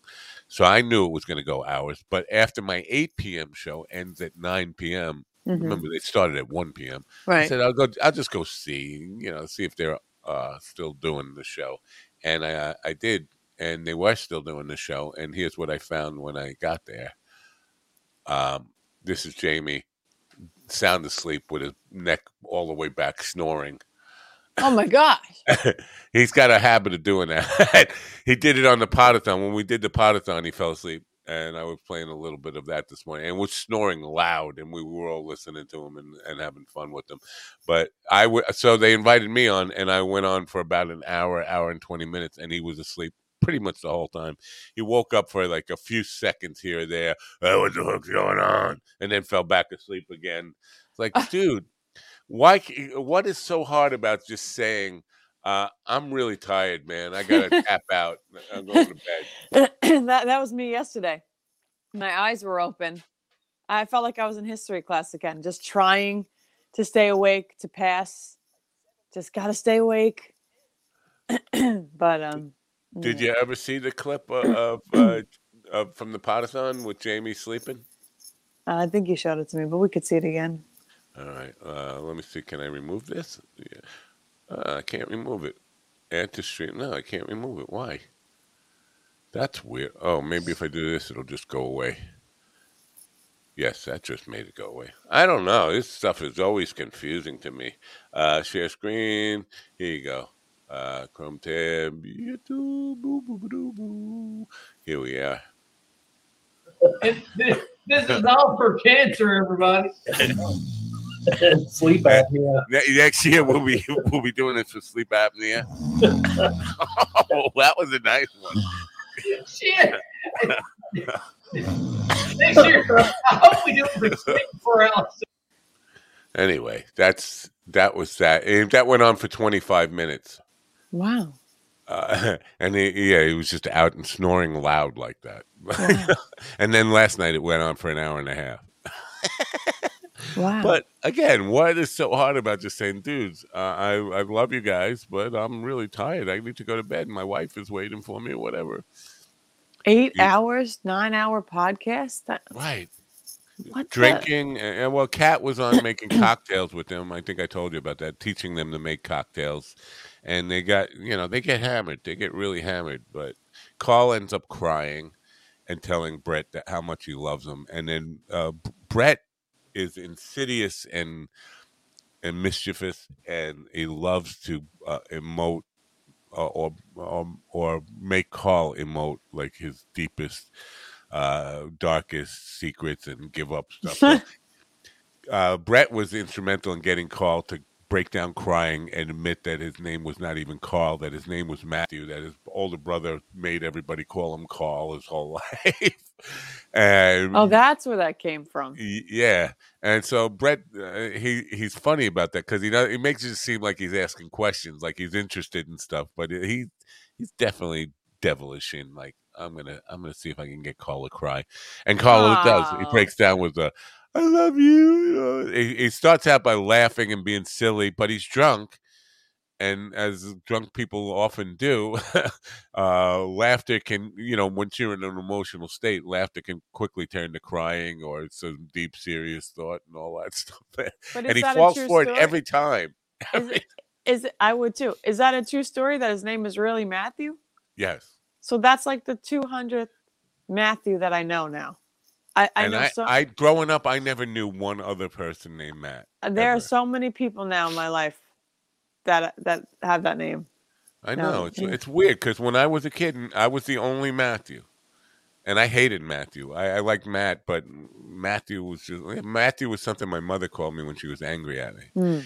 But last night the revelation, and I got it because he was drunk, and I didn't question him on this at the time. But he was talking to Carl about his longest relationship and heartbreaks and all that kind of stuff, and Carl was talking about. His 9-year relationship with this girl, and I had to ask, well, did you break her heart? Did she? Because you don't get out of a 9-year relationship without one of the parties having a broken heart at the end. And he was maintaining that no, that wasn't the case. They were still good friends, and she helped him get through school. She helped him get a PhD, and he kept talking. And I was like, wait, did he just say he has a PhD? He has a PhD? Dr. Carl? I don't know. He said this in a drunken state. Now, he might have been bullshit. I don't know. I have to question him on this. But it just flew by, and I was like, now's not the time to kind of push him on this. But to me, that was like, how could you have a PhD in all this time, and I don't know about it? How could you be Dr. Matt? And what is he a Dr. doctor Matthew? in? Yeah. Is he a proctologist? Is he? No. Proctologist would have to be an MD, not a PhD. You can't be Oh yeah. Wait a minute. You're right. Yeah, PhD is. You're right. He couldn't be a proctologist. He could be a psychologist. You could be a psychologist. You could be. I know he did work in the mental health industry for a while. But can't you have a PhD in like philosophy and stuff too? Yes. Yeah. Philosophy, absolutely. What else could you have a PhD in? Lots of stuff. Economics or seriously? Yeah. Economics, political science, you could have a PhD in and just about any discipline that isn't like history. You could have a PhD in history or math. So it's just like extra schooling. It's a doctorate. Yes, it's beyond your master's degree to go for another degree beyond that, which is doctorate. And you always have to write a dissertation to have a PhD. Yes. Okay, so if he has a PhD, then that's very impressive. It's super impressive, but to keep it secret for a couple of years while you're friends with people, and maybe it's an embarrassing PhD. Like, what would be an embarrassing? I don't know. Let me say. My PhD is in. I don't know what would be an embarrassing PhD. I think it would be I'm proud of it, no matter what it was in, unless it was like feminine hygiene studies. For me, that would be a little weird. Like feminine hygiene studies. I don't know. What are I'm all just the things? trying to think something that would make me feel a little awkward or shy about talking about. I don't know. Here are some of the careers that require a PhD. Okay, let's see. Careers that require it, but that doesn't mean those are the only PhDs you can get. Computer engineer, systems engineer, mathematician, biologist, healthcare administrator. Really? Yeah. Wow. Well, they don't always like. I know a healthcare administrator that you know who only has a master's and got it from St. Joseph's Right. with my help. Really? We won't necessarily get into that on the air. Uh, I shouldn't have even said that, but I can't help but. Is a PhD higher than an MD? No. No, of course not. But yeah. So PhD, you could get it in just about anything that you go to school for if you continue schooling long enough and become a doctor. I did not know that. I'm just going to say it right now. I did not know that. Education is very common one, like teaching. Lots of. Oh, like a professor. You have to have a Yeah. PhD to be a professor? No, you could be a professor with a master's as long if you get enough tenure. No, you can be a professor with a master's. I've had lots of those. I hate school, so I don't know. I have too much PTSD to get a PhD.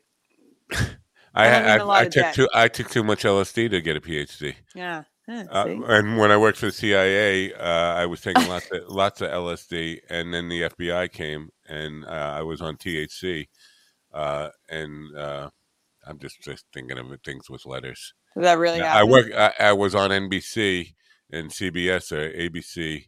How about I have too much ADD to sit down for a PhD. But they added a letter in the ADD. Now it's ADHD, right? Oh yeah, yeah.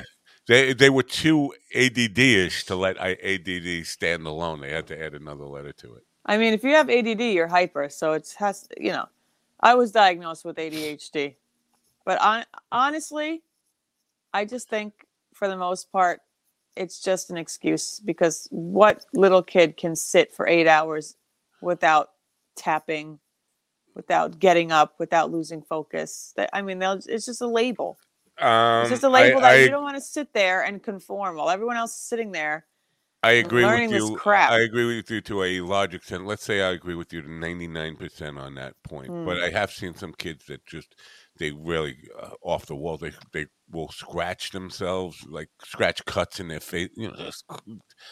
They need to be redirected with their emotions. First of all, what's their diet? Right? Are they eating sugar and processed foods? That's that part of it, absolutely. Right. How are they being disciplined at home? I think drugs should be the very last resort. The last resort. Because it's a slippery slope. I mean, you're addicted to that as a kid, and then you grow up and you're going to always be on a pill.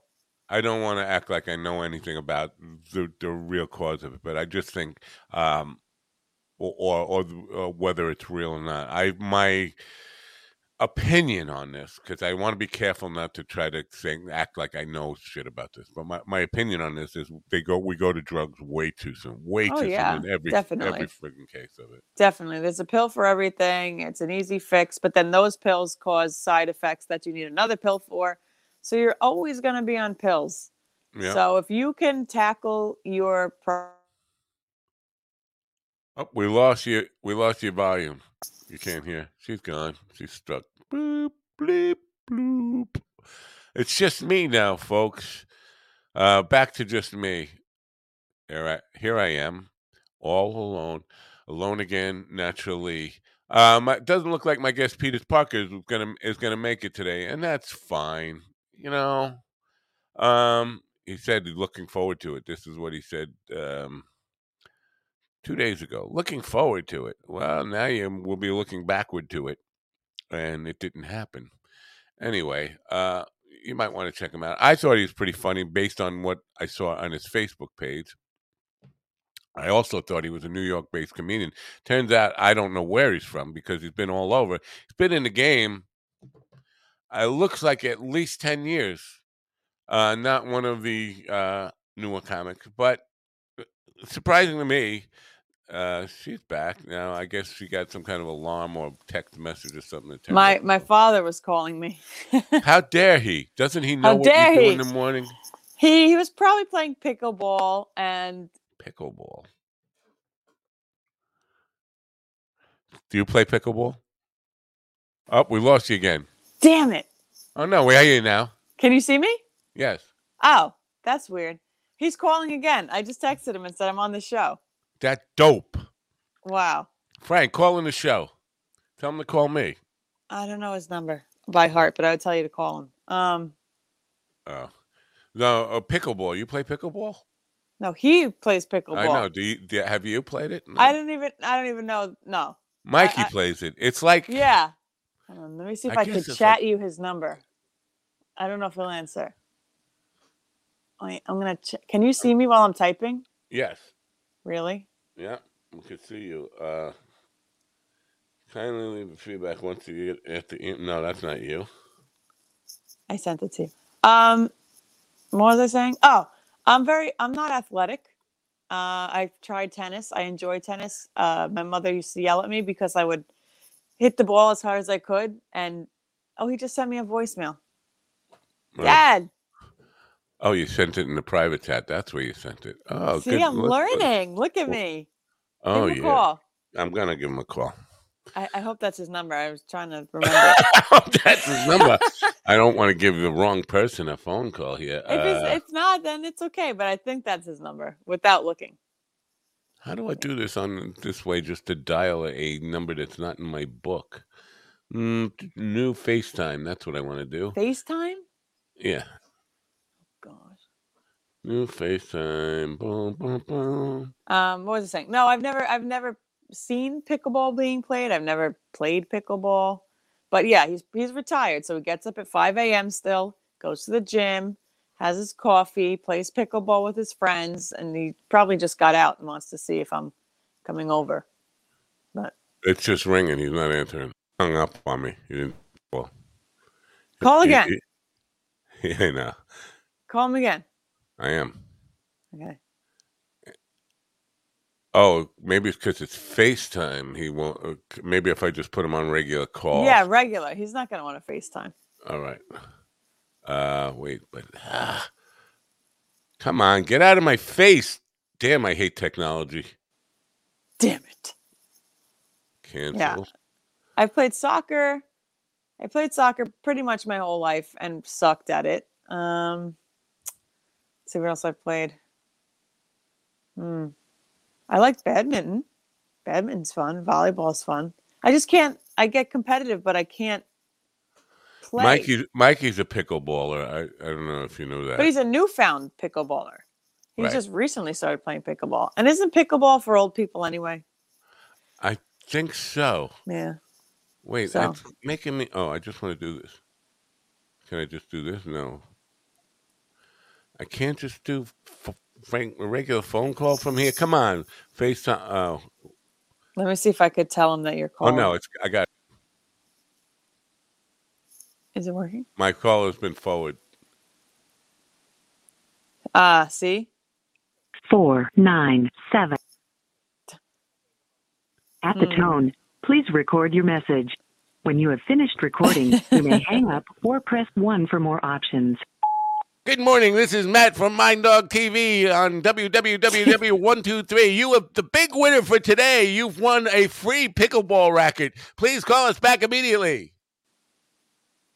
I don't know if that worked. Did that work? Yeah, maybe.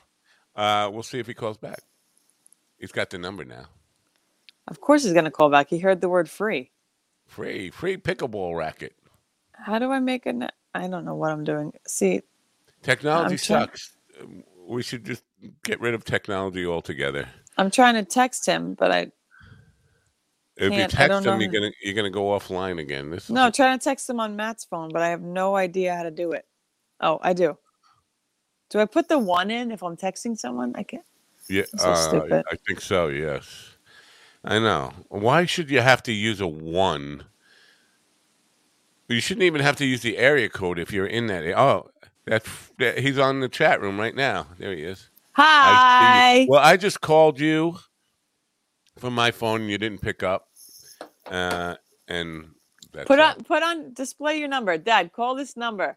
Or I can send you a link to your Facebook page, right? If you want a link, you want to join in. You got a camera with you? You want to join the Yeah, conversation? Dad, join in. Let's see.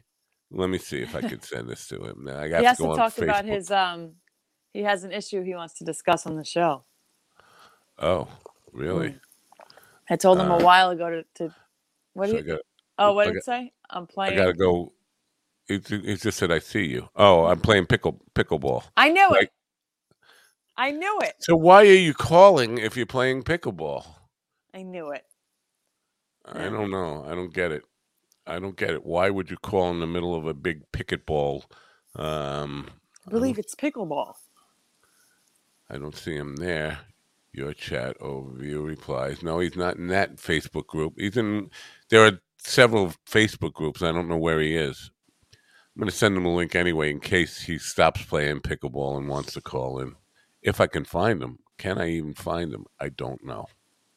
Comments. 2 comments. Yeah, this is him. There he is. Now, Frank Ragu. No. I can't send it to him. Wow, that's weird. Here, Wow. I'll just put it in here. Here's the link. Nope, I can't do that either. Man, I suck at technology. Oh, here it is. I'll provide some background music. Going to Steely Dan tonight. That's what he's doing. What? He's going to Steely Dan. Well, we're going with you. Come on, send me a ticket. I'm on my way. Seriously? Well, yeah, Steely Dan, you know. Where? Maybe it's at the beach. I guess at Jones Beach? Probably. But Walter Becker is dead. And so all you got is Donald Fagen and a bunch of studio musicians, and that's what Steely Dan always was anyway. But who knows what the band? Who knows even who's in Steely Dan? What kind of band is it? I'm sure it'll be a good show. Will they play all the hits, or will Fagen want to play his new stuff, which is just jazz? Are you a jazz fan? Can you listen to you? I think jazz would do to you what Travis Lipsky does to you. I like jazz. Long form jazz, like, Yeah. Improvisational, where you can't even tell where the melody is or any of that stuff. It's just Yeah. really. Yeah, I like jazz. I even get bored with that stuff. And look at me. I play the jazz flute. You know what that's from? Yeah. Do you? Do you know what that's from? Yeah. The jazz flute? Yeah. Yes, flute. What movie is that from? I have no idea. I knew it. I knew it. I knew it. You gonna clue me in? Oh, it's from Harry Potter. I knew that. Harry Potter. Nope. Lord of the Rings. Nope. They don't play the jazz flute in the Lord of the Rings. Why? They didn't have flutes. Or maybe they did. Are they called pipers? Does a piper play a flute? No, he plays a pipe. Yeah. Pied Piper plays a pipe flute. A pipe flute. I took flute. I took flute in 6th grade. So it's very hard. You have to I'm just thinking what Pocahontas. Nope. Pocahontas played flutes, right? There were flutes in that, and All the Colors of the Wind. You know that song? Yeah, I had to learn that. In, Vanessa Williams. Voice lessons. Vanessa Williams. She's the one who sang it, right? Am I wrong? Come on, let me look this up now. No. Vanessa Williams is young. She would be too young to sing Pocahontas. No, she's my age. Vanessa Williams? Oh, I'm thinking of Vanessa Hutchins, whatever the hell her name is. Pocahontas. Who sings it? Pocahontas, Colors of the Wind. Vanessa Williams, 1994. Yes. I was thinking of the wrong lady. Oh, no, okay. She was the first Black Miss America, and then had to give up her crown when they came out with penthouse pictures of her, lesbian sex and all that kind of stuff. And there was, of course, in the 80s, that still was like, you can't be Miss America and be having lesbian sex. Now I think it's probably mandatory that you do, just to sign up. And then they had her sing in a Disney movie. Yeah, for 15 years later. She rejuvenated her. Something about perverts in Disney just always. Do you think Vanessa Williams is a pervert? Now, I'm just saying, it's like, come sing for us. Come on. Yeah, but the thing is, I have no dog in this fight at all. But that was 15 years before the Disney thing, right? Or 14 years before that. And the pictures were taken even before she was, even longer than It's all that. in the past. As a Just kid, but as a yeah. very young person now, lots of 18-year-olds make mistakes and things they regret, right? And she did say that she regretted ever taking those pictures. She wanted to be famous, and she made some mistakes and all that. So yeah. you have to have some forgiveness for Of 18-year-olds. course. Of course. If I tell you some of the shit I did and I probably have told you some of the shit I did at 18, be like, dude, you are one messed up individual. Yeah. But come on, Disney. Come on. Sing. I've never been no, she had a beautiful voice, and yeah, I didn't know that was her name. Well, I if thought you're gonna, it was if you're really gonna, Pocahontas singing. So if you're gonna go on Disney though, Disney was pretty messed up right from the start. Right from yeah, the start. yeah. Well, you could go on Disney not knowing anything and come out the other way. It could be opposite. Then you could come out being promiscuous. So either way, Disney's like. Is that true? Yeah, all the Disney stars are usually come out pretty warped and. Annette Funicello, I think, was pretty wholesome the whole life. Who? Annette Funicello, Frankie and Annette. You know, of course, this is before your time. She was part of the original Mickey Mouse Club in the 50s. Did not know there was a Mickey Mouse Club in the 50s. Right. So no, that's what the 70s or 80s, the 80s Mickey Mouse Club was trying to recreate that because it went away. They had it in the 50s right up to the 60s, but then it became like nobody's interested in that wholesome crap. And then it went away. But Annette Funicello was part of it in the 50s, and she became part of the Beach movies with Frankie Avalon when I was a kid. And she was like a lot of young boys crushed, when they were, kids, because these were dumbed down movies for children. Beach Blanket Bingo, Beach Blanket Bonzo, whatever. And lots of movies with the same kind of beach stuff in it. Surfs Up and stuff like that. And it was Frankie and Annette. Frankie and Annette were the main couple in all these movies. They high school lovers or whatever. I'm sorry, you lost. Okay. And Mickey Mouse Club. That was the original. I don't know. I would not watch those. She, I think, right up until her death, remained kind of that wholesome image that Disney wanted to portray. But if you go right back to Uncle Walt was a kind of a weird man. A weird you mean man. Walt Disney? Yeah, Uncle Walt. Yeah. When I grew up, he was Uncle Walt. Sunday night, they had the Magical World of Disney, and Uncle Walt would introduce the show every night. Just the fact that he was called Uncle Walt is like. Yeah. Generally, my daughter, she watches facts on YouTube and tells me about all the disturbing Disney facts and how there's like a club, like for. So I had a former Disney club who was clubber on who was I can't remember her name. Crap, I should look it up. She was part of the crew of Christina Aguilera, right, and Britney Spears. But I'm going to look it up. Really, I feel bad that I don't remember her name. I feel really embarrassed by this now. But she, you would like her. She's she sings she sings Christian music mostly now. She's she's a mother, and she's one of the people who preaches, wholesome, whatever, good, straight life. Not whatever. Not in line with the Disney sexualizing of young girls and all that stuff. Good. I wonder if this will even come up if I put. If this dog Disney. poops by my yard, and they don't pick it up, how much do you want to bet? I bet you $5. $5? The dog's gonna poop outside my patio and not. $5 or $5? $5. $5. Here he goes. He's pooping right now in the bush. And is anybody walking him? Yep. Let's see. Okay, he's done pooping, and.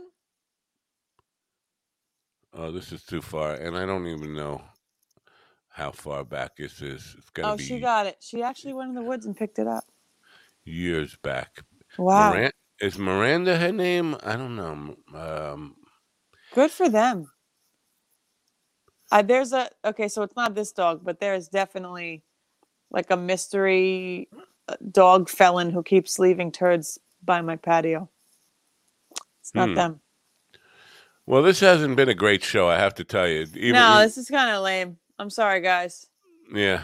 Is it my fault, or is it your fault, or is it the I fault think that the the guest energy didn't is show up low. today? Yeah. But it's okay. It's okay to have. I'm just trying. I really want to find this because I'm embarrassed that I don't remember her name, but and tell you a little bit about her story if I can find it. It was so long ago. And I guess I didn't have Disney anywhere in the title or any of that kind of stuff. Everything meet the author, meet the author, meet the author. I had a lot of authors on, that's for sure. Medieval Swordsmanship. That was a good show. Medieval. Ooh, that's exciting. Yeah, no, that was a good show. That guy knew everything about the medieval swords. Anxiety. Was he in Forged in Fire ever? Whatever that show is called. He does a lot of Broadway shows. Oh, I thought he made swords, or he was like well, he does, blacksmith. and he also, he does make his own swords, and he does those medieval shows. People are obsessed with that kind of stuff. Hey, that place in New Jersey is awesome. Medieval Times. Right, that's what he does. I love that. Those shows. Yeah. And they have the little waitresses come over and, oh, my lady, would you like more soup, my lord? It's pretty cool. I haven't told you the story about the crazy lady who I met on MySpace who wanted to date me. She was one of those people. She was one of those who went to the festivals and dressed like a maiden. Yeah, and she wanted me to treat her like that. She wanted a fair maiden. Yes, that's pretty cool. She was very demanding about these things. A dating community like that. Yeah, my first even exposure to that world actually existed. I didn't even know that was actually a thing until I met her. And then she was making. I hadn't even met her. We were just talking on MySpace, and she was asking if I wanted to go out and wanted to meet her and all this stuff. And then we were starting to plan on a date. And even before the date, she started giving me instructions about what I was supposed to do when I came to pick her up, and what I was supposed to bring, and how I was supposed to be dressed, and all this stuff. So you're supposed to be in mesh, chain, chain mail, whatever it's called, and the sword. No, the night hat. It was more like how a gentleman treats a lady, and how I expect you to treat me, and all this stuff on our first meeting. And it's like, man, I'm not a rules guy. I don't generally do well with rules, so this is not working out right from the start. And then she got angry for me saying that, and wanted to be enemies. It's like, no hard feelings. I just think this was a mistake. We're not a good match. You want somebody who's going to adhere to rules, and to be honest with you, I've never been a gentleman. I don't know how to be a gentleman. Do you hold the doors open for your lady? I do that. She wanted way more than that. Do you pay on the dates with your lady? Of course I do. Do you tell her that she's beautiful and lovely? I don't know. Where's this accent coming from? I don't know. Yes, I'm that kind of stuff. So I'm then good you are with. somewhat of a gentleman. No. She wanted, exact protocols and stuff that I had to adhere to. I forget what the rules were, but maybe you needed a PhD in PhD in dating. Dating, lovery. I'm still looking. Chivalry. I'm still looking for this. This is going way back now. Oh wow! I did not know you could get a PhD in anything. My mind is blown. I guess but then how much money are you throwing into school to get your PhD, and then are you even making that back with your career? With your PhD? Nobody. Well, Dean has a master's in philosophy. Right. I don't know. I mean, I'm in debt, and I went to school for acting. Okay, at Suffolk. So acting is something that there's really jobs in. Honestly, it's a scam because, when you come out of high school, you should, if you want to be an actress or an actor, go straight to the city, start auditioning, start looking for places to audition, go to open mics. I mean, just get in it. You don't have to go to school for it. Everything they taught me was stuff we already knew. It's just they want your money. And I wonder if they have I'm going to agree PhDs. with you again, but only 90% agree with you. Because here's the thing. I talk to, as you know, a lot of filmmakers, and they say the real big benefit is not what they teach you in those schools. It's who you go to school with, and a lot of those people make alliances. So if I'm going to make a film, I went to school with a bunch of people who I know are on the same page with me. I know actors from that school. I know cinematographers from that school. So it's more about networking. Right. And yeah, that's an awful lot to pay for just making connections and networking. You could be able just to join a network and meet. I got to say goodbye to Govs already. Goodbye, governors. Yeah, Gov. Sorry, we suck today. We'll suck a little bit less tomorrow. True maybe. that. Well, yeah, Maybe. William Conway will be here tomorrow, and share some clips of some of his work, and maybe we'll talk about music and that kind of stuff. Yes. But yeah, you could just join a networking group and save the $80,000 that you were going to pay for an education there. Well, I didn't spend $80,000. It was a 2-year. It was my associates, but there are people that I know that have their masters in whatever, musical theater, acting, whatever, that particular field. And I think it's a waste of time. And I think that people who go to school for that profession just usually become music teachers or theater teachers or professors. I haven't seen anyone that I went to school with.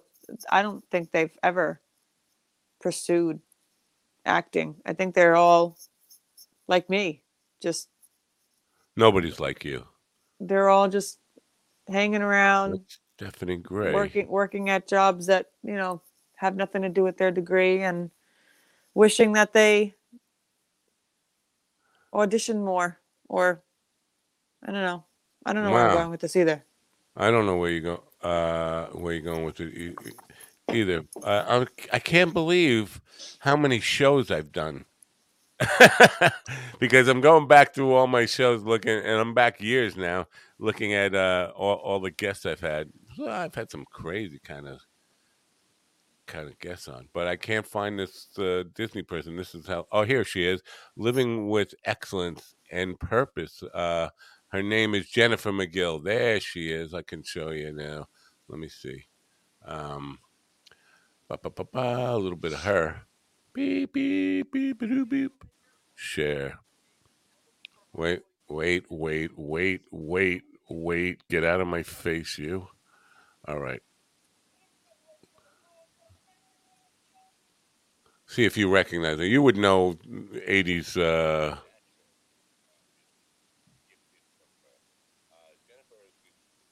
I don't see anything. Inspirational album called Unbreakable. Come on. So, I mean, I have part of my hair shaved. Do you know her? A tattoo in more than one place. That's stuff that I actually push the envelope. Am I supposed to know her? What people she was a member of the Disney Channel's new Mickey Mouse Club at the age of 10. I didn't watch the Disney Channel. Cracks for a while because I didn't feel like I could live up to the expectations of church. No, there never watched the Disney that Channel. Slipping through the cracks that She's need talking about to associate with. Hey, you're not alone. We're all imperfect. We're on a journey. Here's what's most important. Love God, love yourself, love others. If we're looking for the love in the world and we're trying to bring more of that to each other, to me, there's nothing above that you need to focus on until that is taken care of. What you believe, what you label yourself, what other people label you, it cannot matter more than that love factor.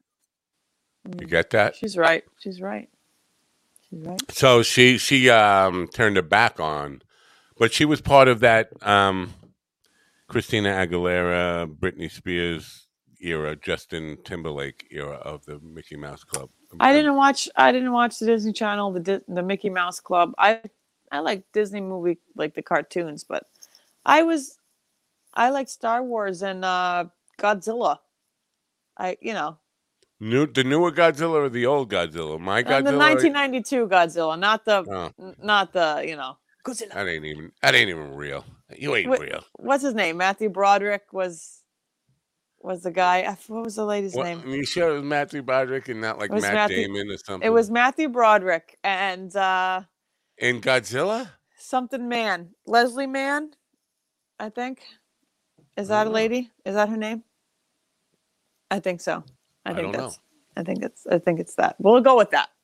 Well, I thought it was Carl Mann. Carl Mann. Maybe they're brother and sister.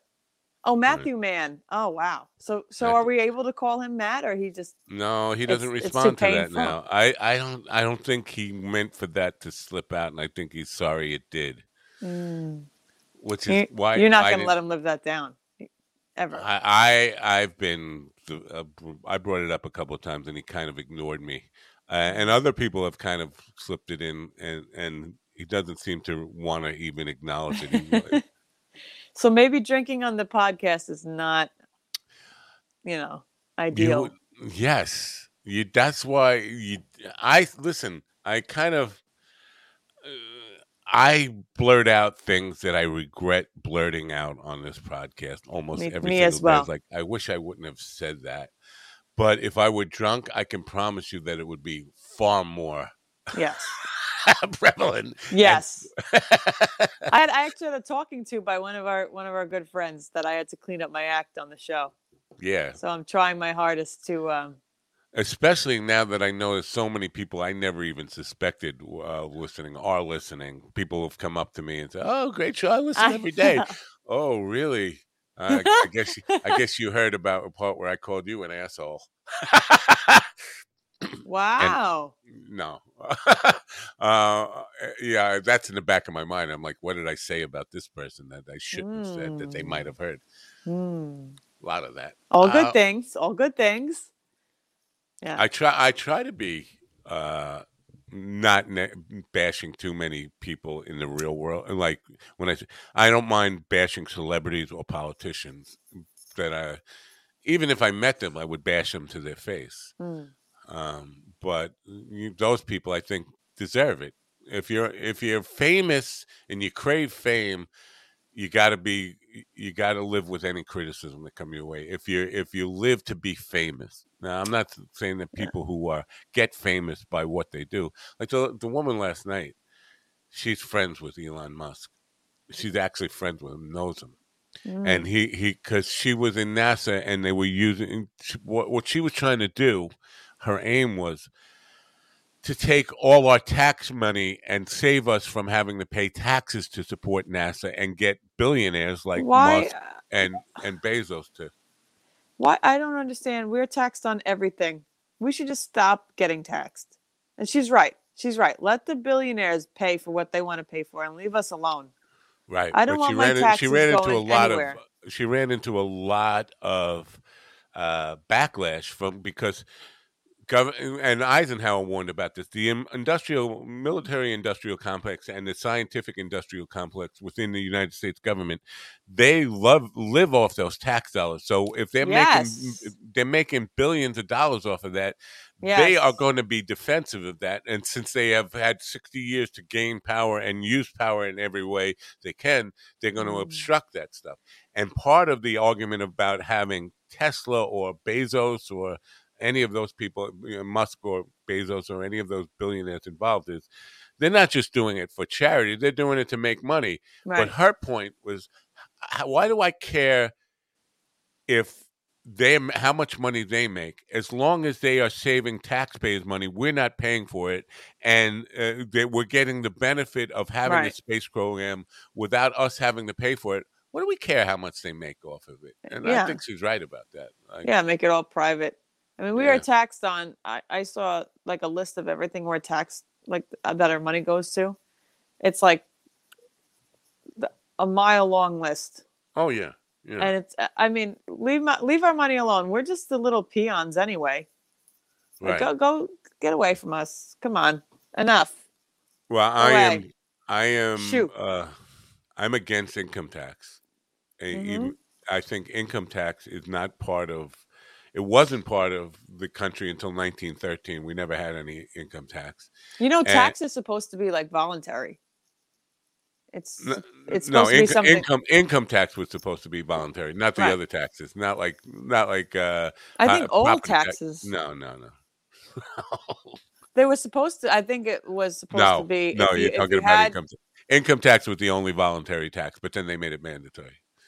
But No, you it's not can't. in all. It's not in all 50 states, though. I mean, there are some states that don't really have income tax. No, they still have federal income tax. Federal income tax is different from state income tax. In like in New Yeah. York, we pay, and if you live in New York City, you pay 3 income taxes. You pay to the federal government, you pay to the state, and you pay to the city.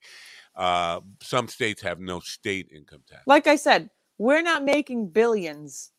The middle class is always the one that gets shit on.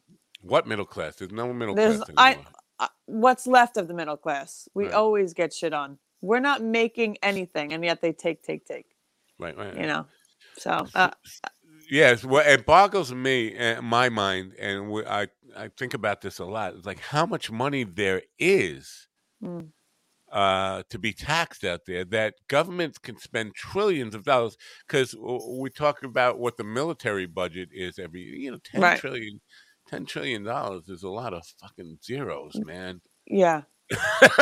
Can you even comprehend No. like $350 billion that we spend on space exploration? It's just a word to me. $350 billion. It's just a word to me. I can't comprehend because Right. I've never made $1 billion to know what it is. I think in my lifetime, I think I'll make $1 million. I think everyone will make $1 million.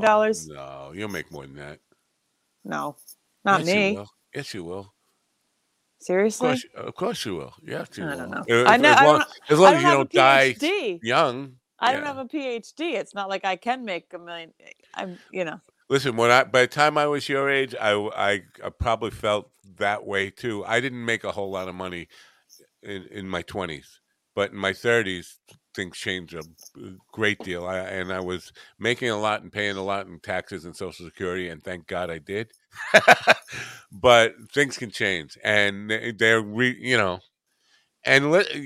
buddy Mikey, he was a kitchen guy when we first started the band. He didn't have any degrees. He had an associate's degree, and he wasn't an administrator and wasn't making a lot of money. And now I don't want to say how much he makes, but he does very well. He's well into the 6 figures, nice money. Right. So point is I'm making is that when you're young, you can't imagine how much you can accumulate in 20 years of once you become a matured adult. I'm not saying you're not mature. I'm saying matured adult, meaning in your 30s and 40s and in your prime earning years. Yeah, if you find a niche and you're good in that niche and you can make money, But even me, I didn't find a niche. I was all over the map, but I made a lot of money in my 30s and 40s. And again, thank God I did. And even in my 50s, I made a lot of money. And please tell me more. Tell me more about how much money. How much money I made? No, don't rub it in. No, but I can tell you that I never expected to, and I didn't view myself as having the qualifications or ever being able to make that. When I was 30, if you would have asked me in the next 10 years, you're going to make $1 million, I would have laughed in your face. I would have said, you're out of your fucking mind. There's no way I'm going to make $1 million in the next 10 years. So you're good at what you do and you can sell yourself. Basically. That's all you don't have to have a degree. All you have to do is be able to sell yourself, right? We talked about this, and have confidence and go into a job interview and just say, you need me, give me this job. I was ahead of the curve, too, because I was into computers in the 70s. And so by the time the early 90s came, I was reaching my 30s at 1989. Right. 1989, I turned 30. So that was the prime time. If you knew things about computers, there was a lot of money to be made because the internet was not a thing then. I was available to the government, but most people never even heard of the internet till 5 or 6 years later. And computer programming websites and all that stuff. So there was a lot of money to be made in the early 90s for anybody who knew anything about computers. So I was ahead of that curve and took advantage of it. So right. There's that, opportunities, and you never know where they're going to come from. But I was a classic low earner in my 20s, low earner. Even the CAI courier job, I remember because I went to a therapist at the time because I was experiencing. I don't know if it was a depression. I just needed somebody to talk to. I went to a therapist and I told him what I was making. He said, "Really, for that job, you need to be making twice that. You need to be more assertive and go to people and tell them the job you do." I think it was $8 an hour in 1983, 84, and he said, you know, that job is worth twice that easy. And you know, even $16 an hour would have been like a living wage in 1983. Well, But he would you were making $8 an hour when 1989, 83, I was making 83. $7.50 an hour in 2006. Yeah, that's crazy. That's crazy. But I guarantee you, if you would have went to the same therapist I would have went to, he said you gotta be more assertive and go insist on a raise and show your worth. And I could and tell you a story about. I don't know if it was 2006, but it was maybe 7, 8. I was making $7.50 an hour, and all my money I saved. I would go from school and I would go to work every day, and I saved up all my money to buy tickets. I don't know if I told you the story. No. To my favorite band. And they were playing, I forgot where they were playing, but they were expensive tickets. I think I spent back then $400. Took me a long time. And I wanted front row seats. And I had this fantasy in my mind that the lead singer would look down and see me and ask me to come on stage and marry me. I was young. And I know. I still have those fantasies. So I bought these tickets, okay? And one for me, one for my mother, $400. And I was like a rebel in school. I was failing everything. I didn't care. And she said to me, "We're not going to the concert if you fail gym." Wow. And because I was failing everything else, she said, "At least don't fail gym." And I was like gothic, the scene kid with the collar and the short hair and the black eyeliner, and I didn't care about anything. And the day came for the concert, and I was all psyched. I wore my shirt. I'm told everybody I'm going to go see them. They were all jealous because nobody had jobs. I had a job. My mother made me get a job.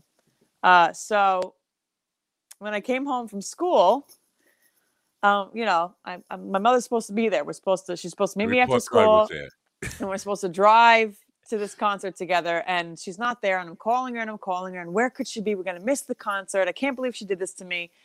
And she answered the phone from the concert and said, "I told you not to fail your classes." So she took my brother, who was, I don't know, 5 or 6 at the time, and she took my brother to the concert with the money, my own money that I spent on tickets. That's disturbing. Now, the question I have is, did the lead singer look down at your brother and ask him if he wanted to get married? I didn't talk to her for a very long time, and I didn't want to know. And I was at least sell my tickets. Yeah, I understand. Now, are you too embarrassed to say who the band was? No, Fall Out Boy. Fall Out Boy. Fall Out Boy. They were my favorite. It was I can't say I know any of their music. Well, I don't listen to them now because whenever I listened to them, I was very like angsty and angry, and my childhood was very. I don't know how to even say it. My mother made me live in a closet. She gave my bedroom to my brother and made me live in a closet. She put my my brother's texting me. Can confirm the lead singer did ask to marry me. Now, so it's fair to say that you're now out of the closet. Yeah, she shoved my mattress in the closet so that the door couldn't close. And I literally lived in a closet, and she put like a shower curtain there for a door. Now, I have to assume that this is all true because you know your brother's listening, and you know that if it's not true, that he's going to be hearing it. So this has got to be an absolutely true story. Yeah. Hey, brother, just confirm it's true in the chat room. Yeah. No, that's So as I was crying because I was in a closet, I would listen to Fall Out Boy and cry myself to sleep. So every time I hear them now, in the closet, you had room for a stereo. I have my CD player. No, I have my CD player with my headphones. CD player. What's a CD player? Exactly. So whenever I hear them, I have like, all this emotion that I All right. relive. What was the job that you were working that you needed to save up for the Fall Out Boy tickets? I worked at Ye Old Party Shop in Southold. That's no longer there. See, it's true. Thanks, brother. It was like a Halloween store, but it was in Southold, so it was looked very quaint and cute, and Now I'm thinking if you were making $7.50 an hour, and they taxed that, and even if you were working 40 hours a week, which I wasn't, because I came out of school and then they were open till 6, so it took a long time. You were making 20 hours, working 20 hours a week tops, probably. Right? Well, if I was, I don't know, I can't do the math. 13 or 14 at the time. I could only. That probably took you 6 weeks to 2 months to save up for those tickets. Yeah. And Mom went without you, and so the question is, really, you failed gym? I mean, failed everything. All that's required for gym is to become prepared. Like you're wearing the gym outfit. No, I didn't play. I didn't want to play. I would sit on the sidelines with my friends. They don't fail you for that. They only fail you for becoming unprepared. No, they fail. Well, I was unprepared. I didn't change into my gym clothes. Oh. I would sit on the bleachers. I said, I'm not playing. Oh, well, I would fail you too then. Yeah, they failed me. So, So. Well, I have to admit that I failed gym as well, but only because I didn't show up for an entire year. I didn't show up for an entire year. The entire year of gym, or the entire year of school? Almost all of school. I would generally go to homeroom, check in for the day, and then go to the woods across the street and get high, and then go home. That was my daily routine for all of 9th grade. Ninth grade? Yeah. Get off the bus, go into homeroom, and then walk out of the building, walk across the street to the woods, get high, and then walk home. I did something similar. But that was my senior year, and so I almost couldn't graduate. And I took my finals, and I think I had to pass math, or I wasn't going to graduate. And the lady, she gave me a 65. She passed me, so I kissed her on the lips. I did great because in New York State, if you passed the regents, they had to pass you for the year. So I could not go to school for the entire year and take all the regents and ace the regents. Does that still apply today? I don't think so. Yeah, probably changed. I think you have to have a certain amount of hours. You can't not go to school and still get through school. I don't think anymore. Times were different then. I remember having the principal call me because we were going on a class trip. And the principal called me at home. I answered the phone. First, he called me, and I picked up the phone and said, "This is Donald Mills, principal of the high school." And I hung up on him. He called back again, and I answered. And he said, "I just wanted to tell you that we approved that you can go on the trip." Like, he's calling me at home while I'm cutting out of school, haven't been there all year, and calling me to tell me it's okay for me to go on the class trip. Are you kidding me, dude? So did you go? Yes. Wow. Bizarre, but just the fact. And I was with we were having a party. There was a party at my house. We were all getting stoned, and the phone rang. And in those days, nobody had caller ID, so I answered it. It was Mr. Mills, and I was like, in panic, I hung up on him, and he called back, and like, oh, what? We must have got cut off. Yeah, we got cut off. You got cut off. Right. I hung up on you, dude. And then I had to talk to him, and he was just telling me that it was okay for me to go on the class trip. You realize I got a pot party going on here in my house, and we're all supposed to be in school right now, and none of us are even close. I feel like a lot of us have done that. I mean, it's a thing to do. I mean, if you're not a nerd. Yeah. No, I threw some parties that got out of hand when my mother wasn't around, and it was crazy. Do you ever have your parents come home during one of these parties? Because I did. We had people running out the back door like crazy. No, my father came home early from work one day. I had a house full of people and pot smoke everywhere and a keg or something ridiculous like that. And my father came home early, and all of a sudden, like 20 kids come running out of the back door. Was he mad? I think I caught a beating that day. Yeah, I think. No, I No, she never found out, but I had to scrub the house down. Like, it took me a long time. It took me half a day because she had gone to Connecticut for something. And when she came back with her boyfriend, they stepped into the door and into the room, and her boyfriend said, "Smells like someone partied in here." Oh. But she, nah. Yeah, I think your mom stopped listening to the show. I haven't gotten many hateful comments from her recently, so I think Hateful comments? well, not she doesn't think much of my spirituality, I guess, or my commitment to religion or faith or any of that stuff. No comment. Yeah, no. So she's not a fan of mine, but she was listening. Obviously, she was listening to hear you. She's not a So fan of mine. she must be on some level, or she wouldn't have been listening. Why would she? To judge, to I think I gave her enough reasons to judge. confirmation for herself that I am the daughter she always thought I was, which is, not a daughter at all. Something like that. You're a good mother. Does she acknowledge that? Does she care about her grandchildren? Does she even She's never seen her grandchildren. So I assume not. That's a heavy thing, especially for a woman.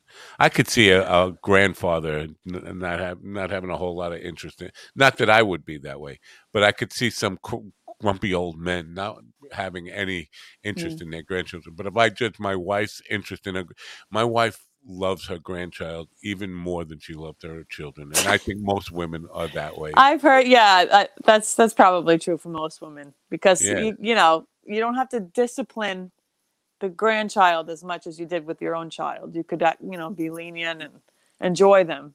She does. She feels like she's responsible for and you're at a but I place in your remember life. when Sarah told us Sarah was 19 when she got pregnant, and I was preaching, it's nice to get married young, don't have kids young, wait to have kids, wait till you're established, have a good financial foundation and all that stuff. And I'm preaching all that stuff. And we went to the beach, and my wife told me after they left, we dropped them off, and my wife was doing dishes, and she said, "I have to tell you something. Sarah's pregnant." I said, "And you seem happy about it." And she started dancing. She said, "Yeah, we're gonna have a baby." I was like, "No, this is not a good thing." She was so excited about it, like it was the greatest news. I was like, "No, it's not." My mother excommunicated me when I told her I was pregnant. So excommunicated. Well, whatever. I use that word a lot. Yeah. I use that word a lot, and it doesn't mean what it means.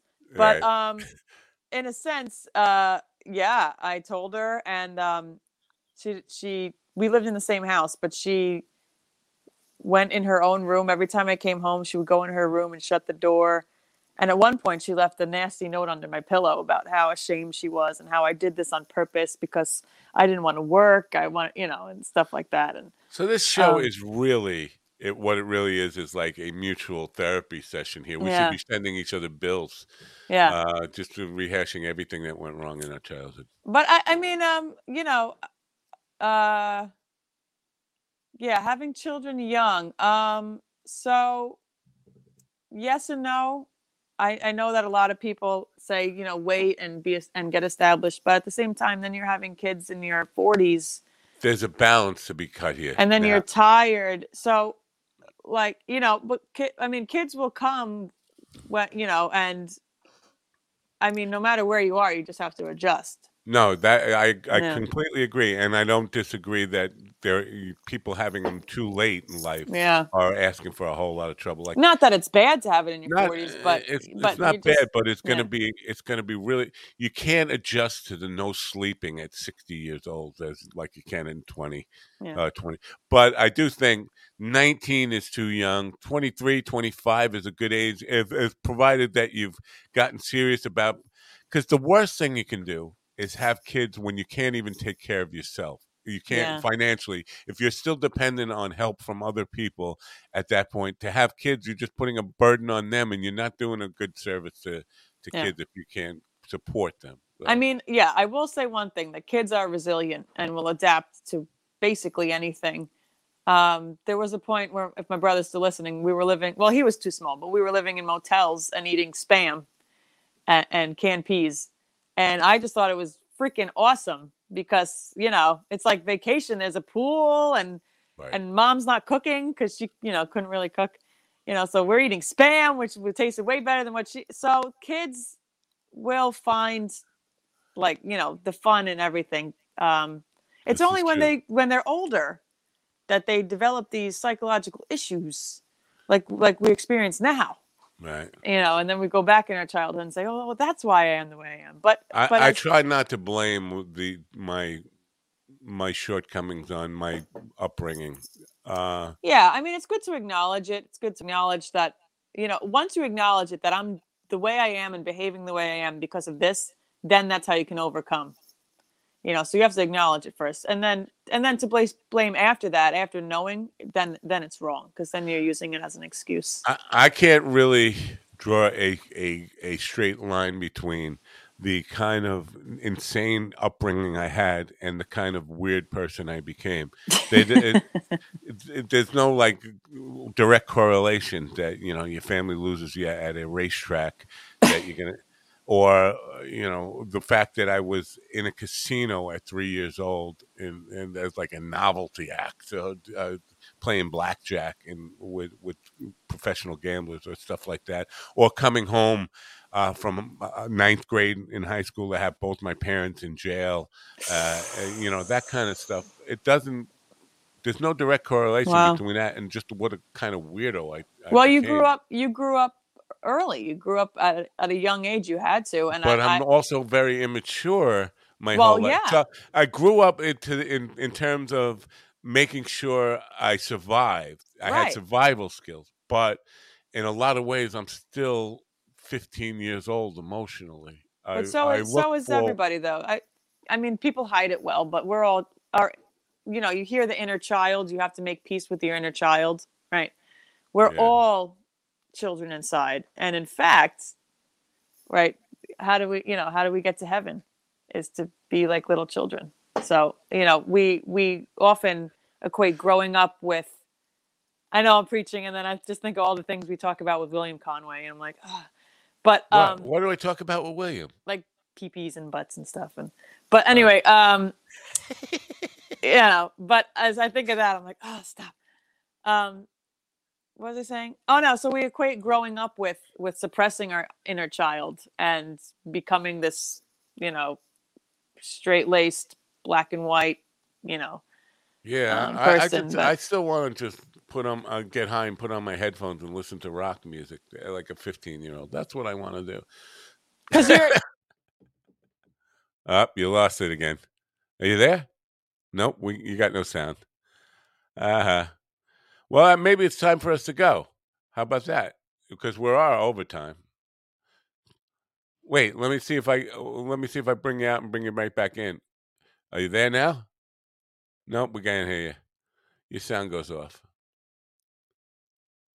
Testing 1, 2, 3. Testing. I think she's coming back to say goodbye. Anyway, it's been a long show with no guests. I'm gonna probably try to make Peter Parker's feel a little guilty about not showing up today.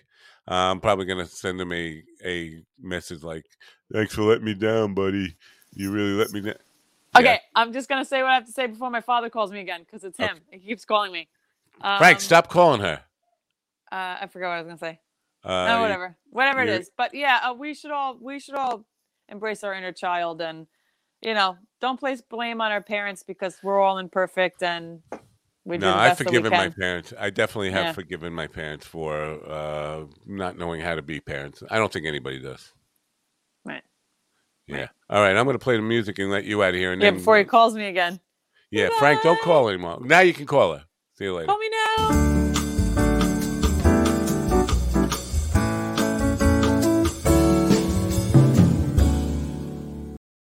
At some point, the happy minute turned into a happy hour and a half. And it's like a daily basis now, but that's okay. Isn't that okay?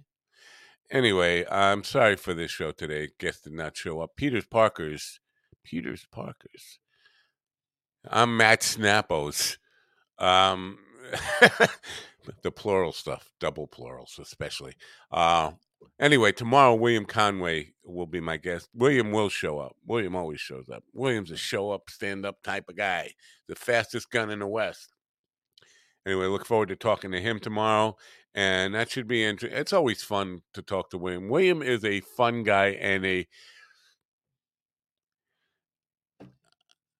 guy who's remarkably positive considering all the negative things that have happened to him in his life. And it's, in a way, very inspirational, at least to me. And I enjoy him, and I know you will too. So join us tomorrow. Tonight on Mind Dog TV, Craig Mitchell, comedian, former comedian. I guess once you're a comedian, you're always a comedian. And now chef and host of the Off the Cuff cooking show, which is basically mixes a little comedy with diabetes 2 recipes for foods that non-diabetics can eat and enjoy, the kind of stuff that, carefree people who don't have to worry about their diet can eat. But now people who have special dietary needs, like people with diabetes 2, type 2, can enjoy the same kind of foods. And I'm talking about everything, whether it be, I don't know, candies, cakes, tacos, whatever. He's got a recipe for it that you can have if you have special dietary needs. So Craig will be with me. He's been with me before. He's a friend, and he'll be with me at 8 p.m. tonight. So I hope you'll join me then. Till then, I'm at Napa for Coffee with the Dog. I guess thanks for being here. No, I don't just guess that. Thank you very much for being here and putting up with us today, being part of the program. Appreciate all your comments. Keep them coming. Tell your friends about the show and all that stuff. And don't forget to turn on your radio.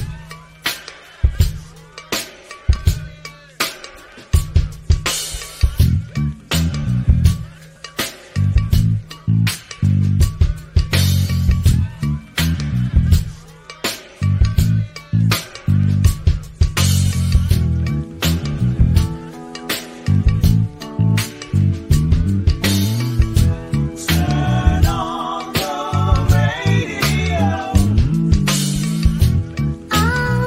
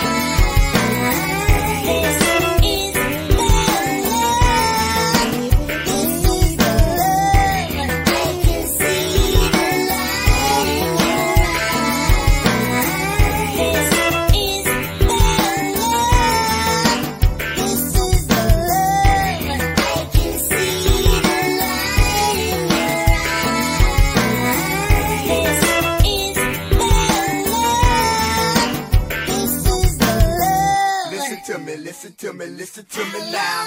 Listen to me, listen to me, listen to me now. Listen to me, listen to me, listen to me now. Listen to me, listen to me, listen to me now.